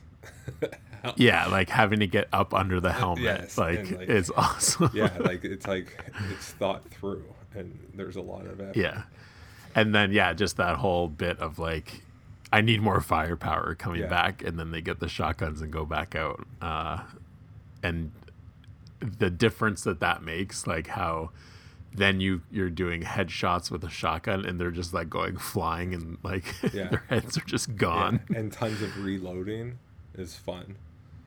Yeah, and the slowness of the reload, it like adds a little tension. And it feels more like you really have to make your shots count. And again, the precision, like you can see it, where it's just like if you're at a firing range or something and you want to hit each target and they're just nailing it. I think that scene, they do a really good job.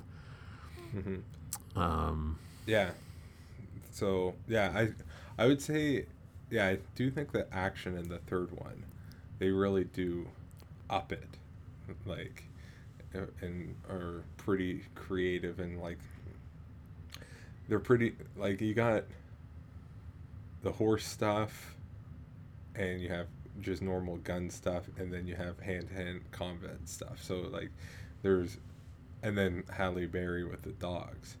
And that's one thing with this movie, like there's two scenes where he has another person with him helping him, which is unique, right? Yeah. So like the other ones don't do that. One thing with the dogs, it is like actually cringy, like unsettling, like the idea of a vicious dog biting your balls, like that happens multiple times. It's like, I feel like that's scarier than like getting shot in the leg. I think I'd rather get shot in the leg than have a wild dog bite my nuts. Like, it's just like, that's terrifying. Like, oh man. And I do like how well the dogs are trained, and specifically the one scene where like it's after the big fight and Halle Berry and John Wick are running out, or they're kind of just walking out, and the Jeep pulls up, and then they just run at it and shoot everyone there. And I just love that, where it's like they're kind of surprising them, where it's like you attack them. It's right, you don't let them attack you, you attack them, and they'll be off guard. It's kind of even like Sicario, where it's like, oh, they're moving, we're just gonna go swarm that car, right? Like, it's like, don't give them a chance. And how the dog's like, jump in one, and then she calls them over and they jump in the other. It's also, they're in Casablanca. I feel like there's multiple Casablanca the movie references, but there's something, I forget what it said, but it's like something waits for no man, and that's a direct quote from Casablanca the movie. I forget what it's like, fate or time doesn't wait for no man. But yeah,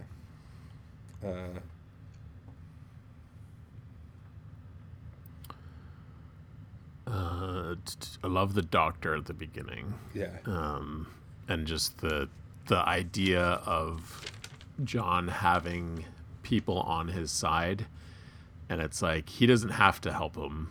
He's allowed to help him until the excommunicado, but it's like there's other people that obviously could just try and kill him, and they do.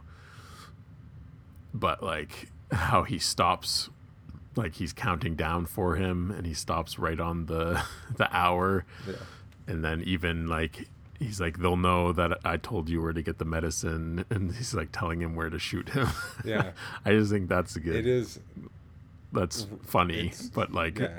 understandable too. It is. It's very good, and just like there. It is actually excellent. These three movies where like they say it in the movie, consequences, and it's like, yeah, consequences, but that when you set up a world, any world, Matrix, Star Wars, Jurassic Park, anything, right? And it's just like, but then it's like, oh, you're going against what you just said, superhero movies, everything, right? But it's like, no, I feel like these movies really make a point of like, yeah, we're not saying this is realistic, but we're gonna say like, if you do this, it matters, and whatever. So like, they're not ignoring anything, and like they're like, what they're really playing it up as like, what if this world was real type of thing, and then it's like, what would happen. So yeah, I really love that. I like I think guns, lots of guns, they get nice words. Deconsecrated, Yeah. all these long words for Ian McShane and other people to say.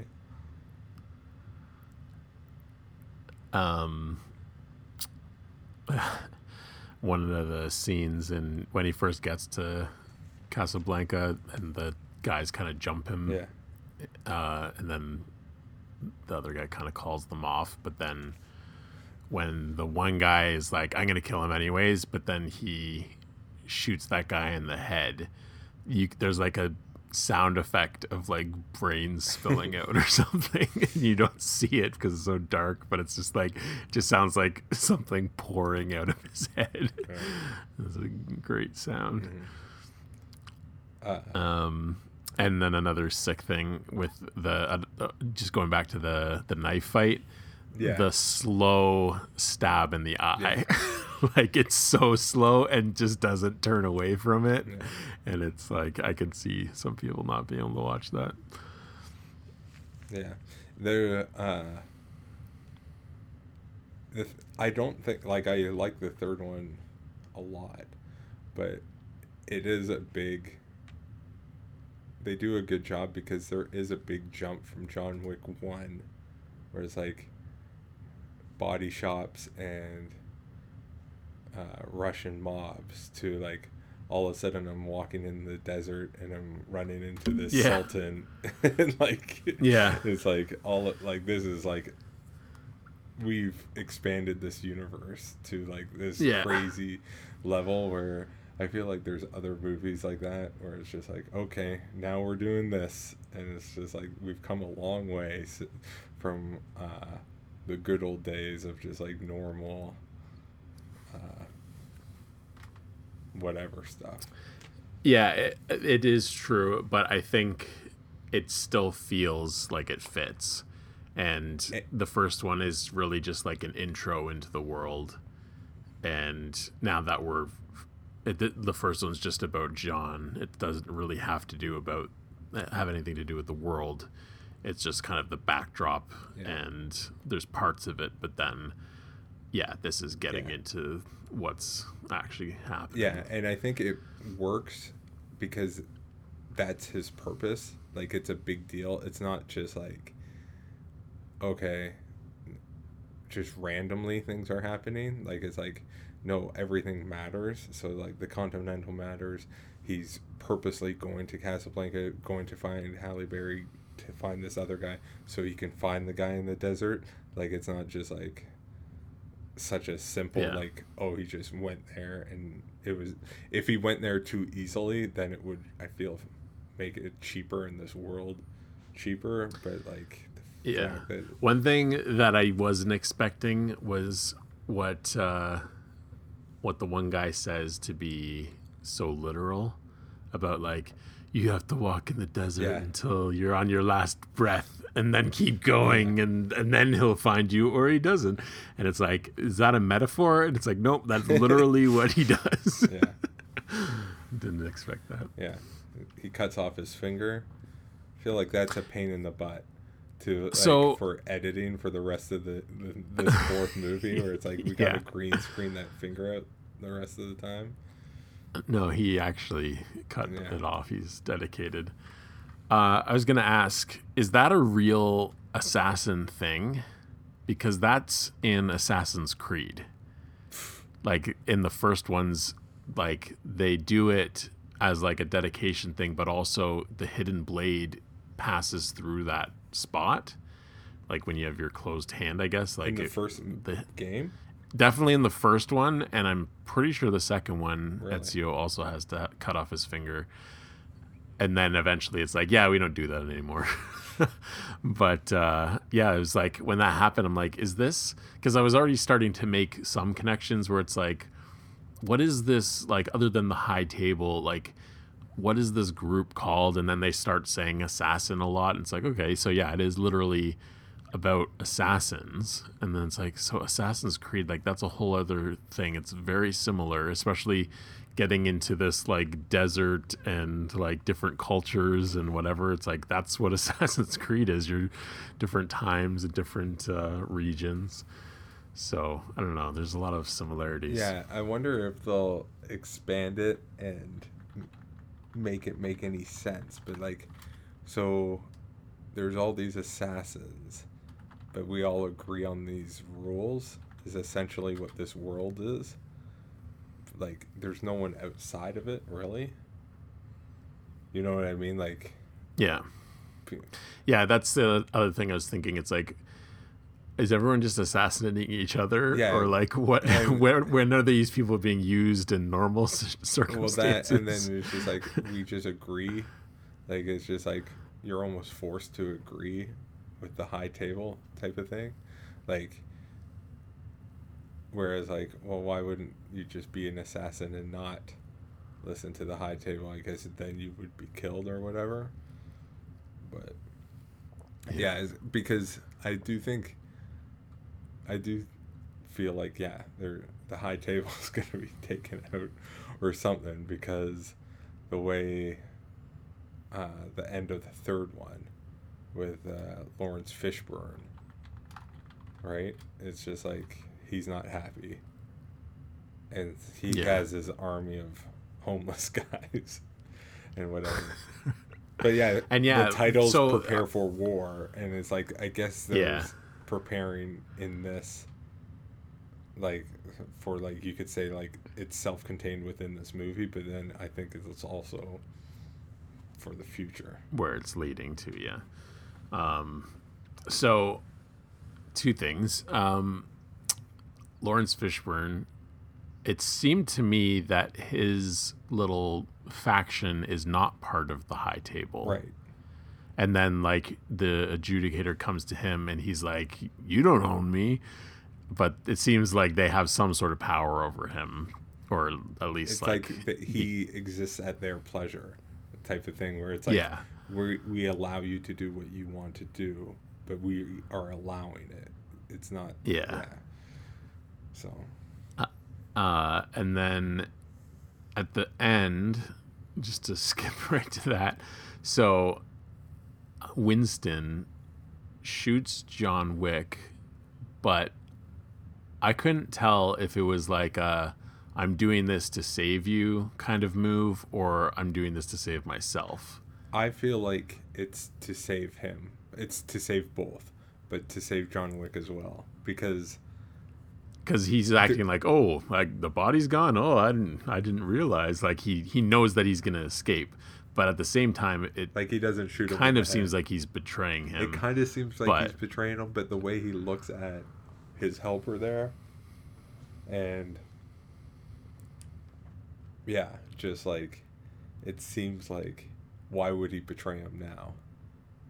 Just like, I'm not saying it's not impossible, but I feel like they could do it, but I feel like we don't want that to happen because we like that character.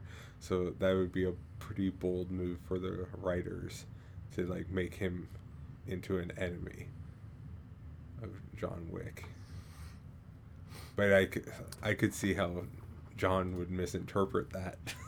Yeah, like just the way that it ends after that with him angry, the like homeless guy bringing him, and it seems like he's gonna. It seems like he's gonna get back at Winston, right? But really, I don't think he should be. I think it's more the High Table's still the main enemy here, and who knows? Maybe they'll address that right away, or it'll be a no. I did that to save you. Yeah. I don't know. I do love that fireplace outside, though. That's pretty sweet. And yeah, so the character of the adjudicator, I liked her a lot. Just like the idea of like a bureaucrat going around to these different places and being like, you screwed up, you have 7 days to get your affairs in order. Like when she showed up to both of those like higher up people, I was like, I'm interested in what's going to happen next. Right.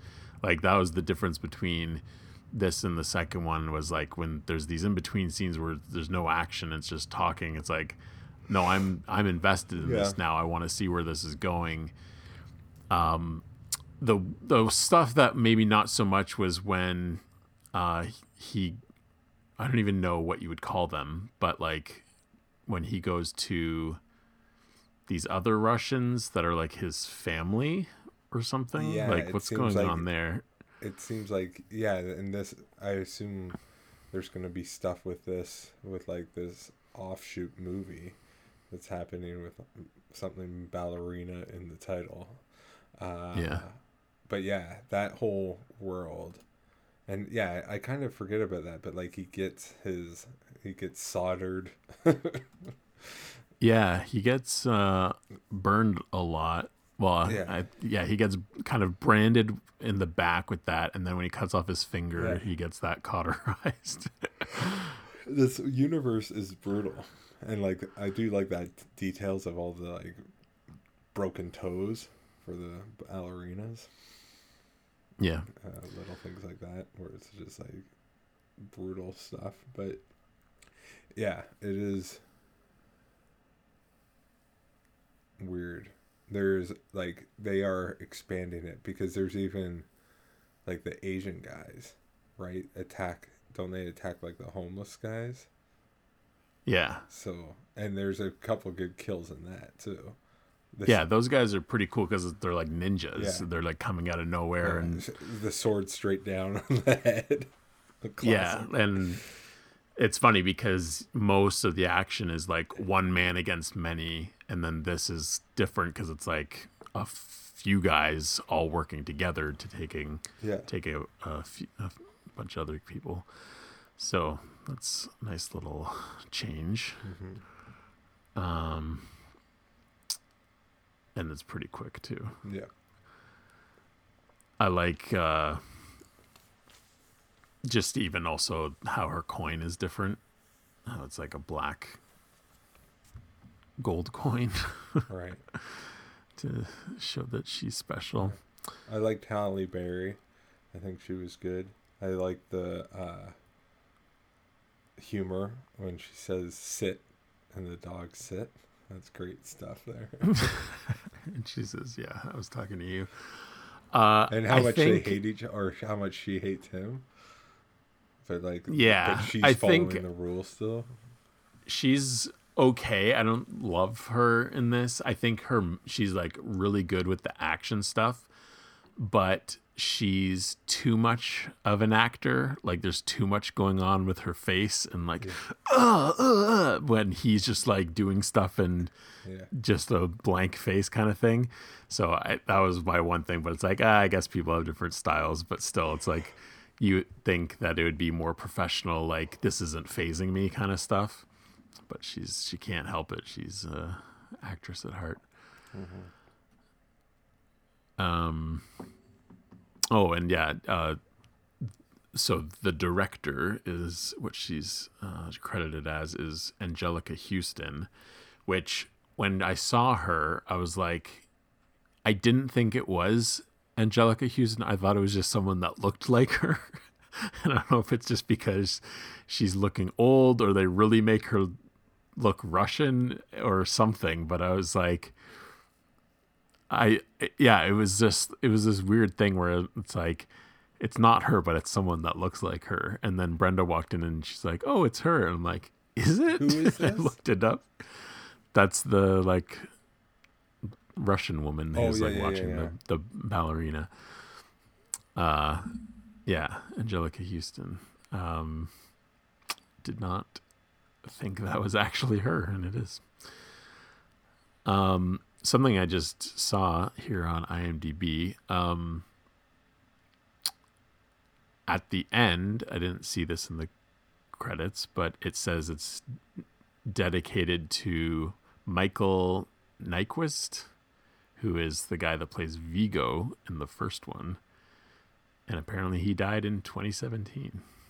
I think that was the year I saw. So a lot of John Wick people dying.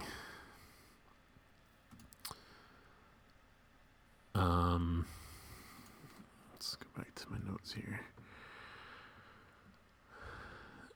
Yeah, I like the enforcement of rules and punishing anyone who even helped John Wick. It's not even just like, oh, John Wick broke the rules, but it's like just even giving him an hour. Right. It's like you should have just killed him on the spot, and giving him the gun with the 7 bullets. That was, you should have just been killing him. But yeah, with Morpheus, it's like, well, is he bound by the rules? Like, I don't know. It's just, I feel like his is a little loose. And were you supposed to think that he dies? See, that's the thing. The way they film it, because I knew, like, that we see him at the end.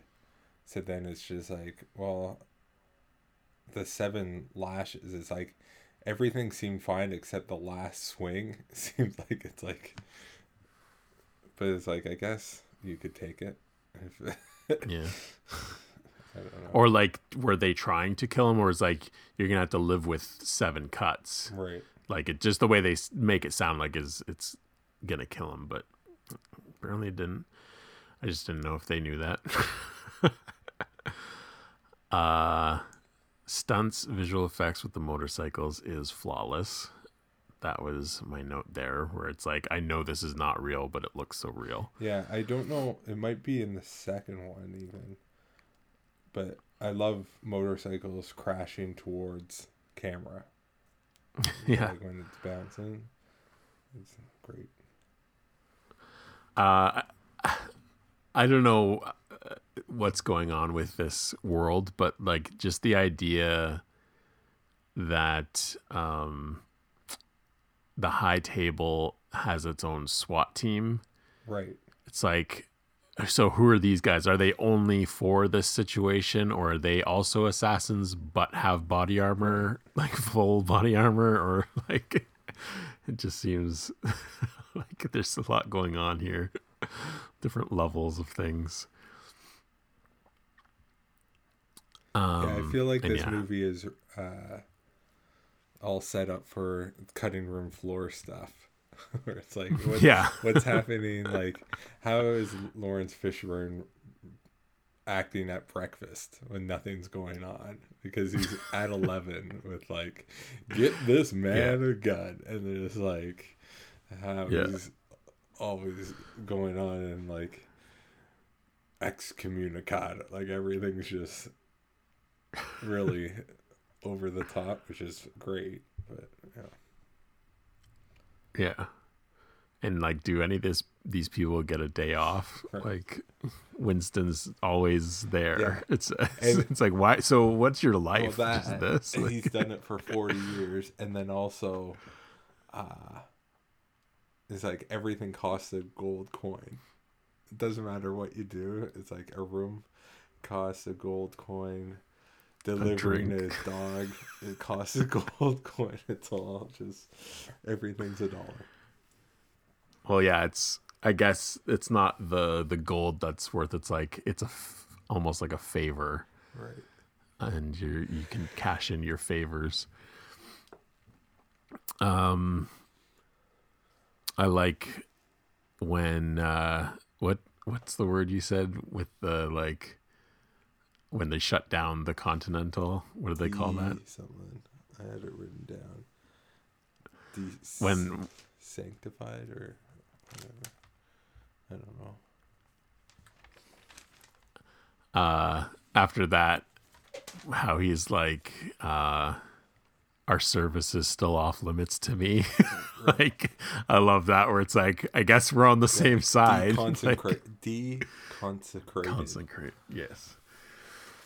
Yeah, I like that moment where it's like they already kind of were together. Yeah. It was more just like rules are rules kind of thing. It's like, well, I guess the rules don't apply now because we're not part of the team. It is really good. Like the fact that she's up in her room and they're just fighting in the lobby and stuff. It's just like everyone knows their role type of thing.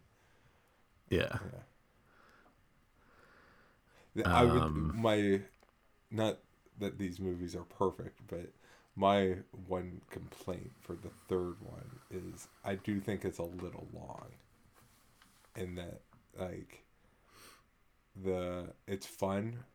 I really enjoy them, like, fighting and then going back to the vault and getting new guns or whatever. But then when they have to go into their, like, glass whatever, and then it's like, okay, I gotta fight these two guys, and then I gotta fight the other guy, and it's just like, we probably could have combined those or trimmed them down. Yeah, I do like those two guys and how it's like they respect him, and they're kind of these fans, and then he lets them live. Right. And they're just like, okay, you beat us. But like at the beginning, they both have knives to his throat. And it's like they could have had him there, but then they wanted to have the fight. Right. So it's just kind of interesting. I feel like I recognized one of those guys. I feel like those guys could come back. Like, if they could have like a team up thing where like there's going to be a bunch of John Wick allies, a bunch against other people. I wonder if they'd ever do something like that. Yeah. I'm trying to see if I can find one of these guys. Shinobi number 1 and number 2. Maybe it's these guys.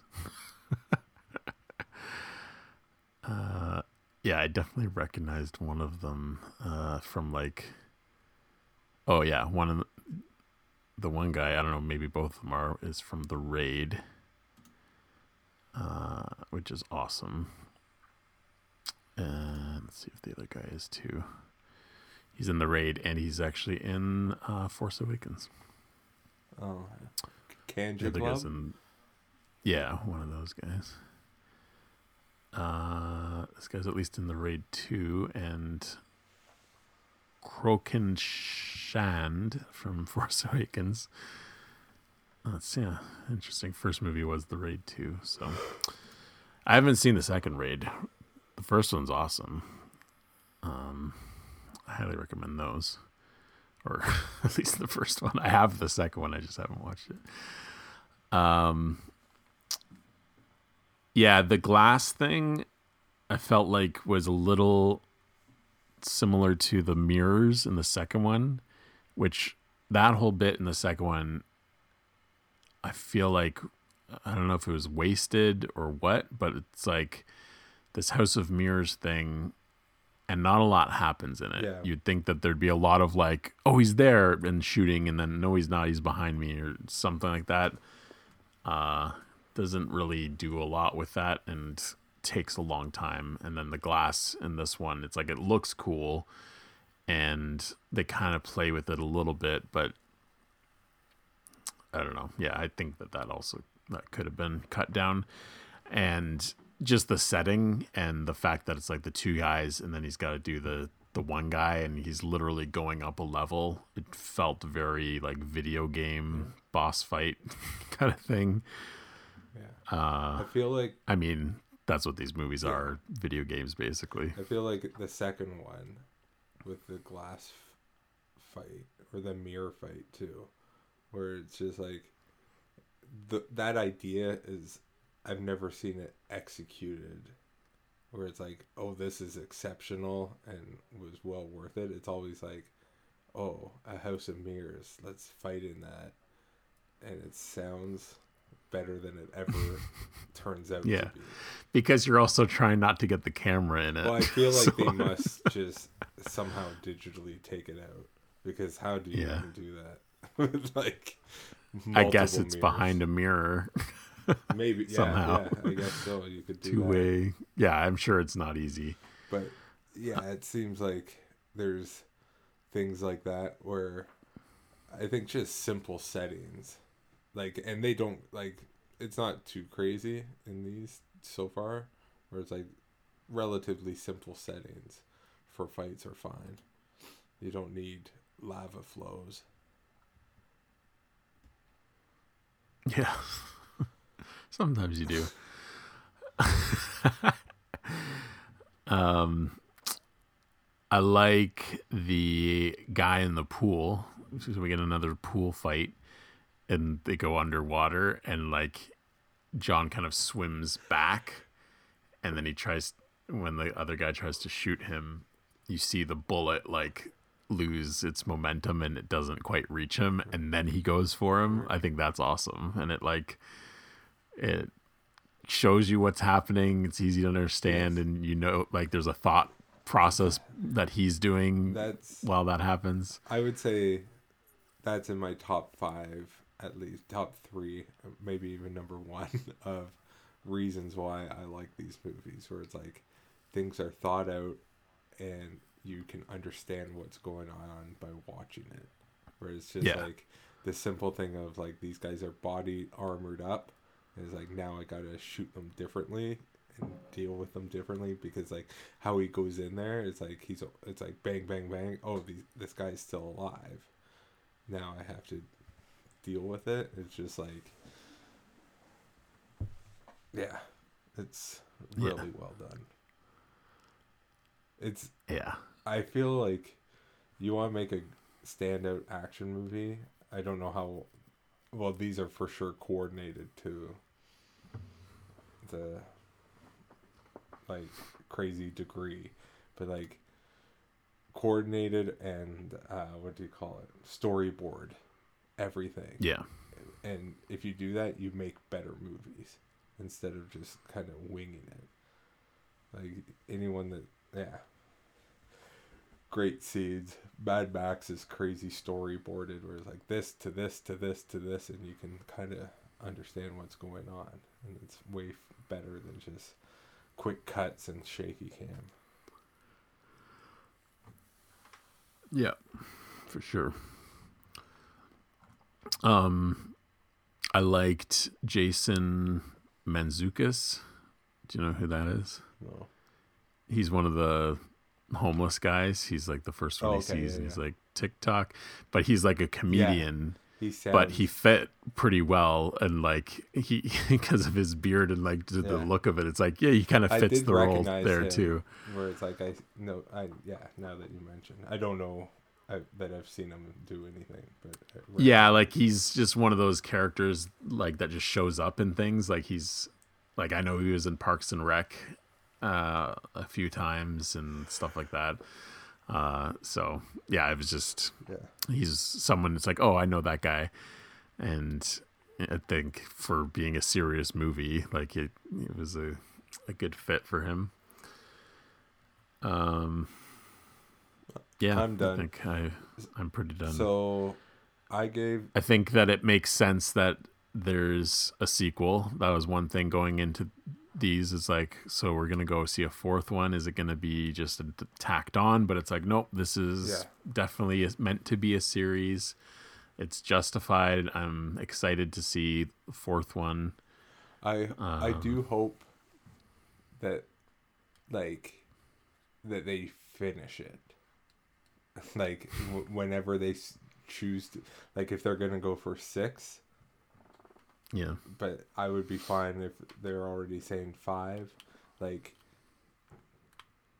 I remember when the second one came out, like hoping that like just like with box office stuff, right? Because there is supposed to be, like, there was talking about like Sicario 3, you know what I mean? Whereas like I do want to see the second one finished off. So this, I just hope like this one does well enough that they can keep going or stop it properly and not just have it fade out, because I feel like they probably have a end in mind. Yeah. And yeah, it's just about like how much do they want to stretch that out, because yeah, you can see where it's going. He's definitely going to take down the high table, and the fact that we already know there's a 5th, it's not going to happen in the 4th one. Right. So it's like, depending on where the 4th one ends, you might be able to see the 5th one being the final one. So yeah, I just like with Mission Impossible coming out, it's like that does feel like those are going to be the last 2. You would think. Yeah. I would assume. Like, maybe. But yeah, the fact that they're saying those are part 1 and part 2, that's usually these days the finale. Like, it's just like, as much as like, he's ageless, it's just like, it's hard to, you can do the fake stuff, but like to do the real stunts after you're 65, I'm sure is a little tougher. Yeah, and I'm sure he like, because in the one video before Maverick, he looks a lot older than he was in the actual movie. Yeah. So it's like he is starting to look aged. Yeah. So yeah, even Mr. John Wick himself, I'm sure, will be slowing down. He's obviously not as old, but I'm sure he doesn't also want to be doing this forever. And he does same thing. Like, it was 95% of the stunts or something. Right. Like, I know, at least for the second one, it said everything was him except for like getting hit by a car and falling down the stairs or something. Right. But everything else is Keanu. So what did you give these star ratings? I gave them 4.5, the first one, and then 4 and 4. And it's probably I don't know, like my rating for enjoyment is probably 1, 3, 2.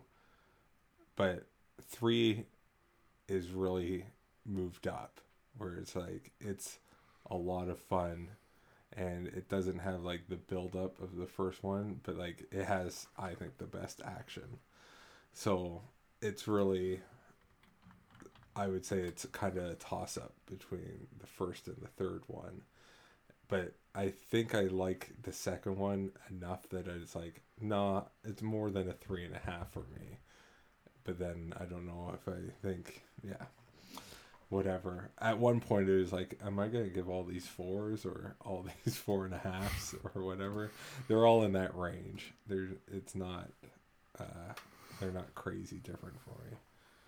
The second one for sure is, I think, the weakest, but as we've said, there's great things in it, and then also how it ends and the third one begins, which is not it, but like is really effective and fun. So yeah.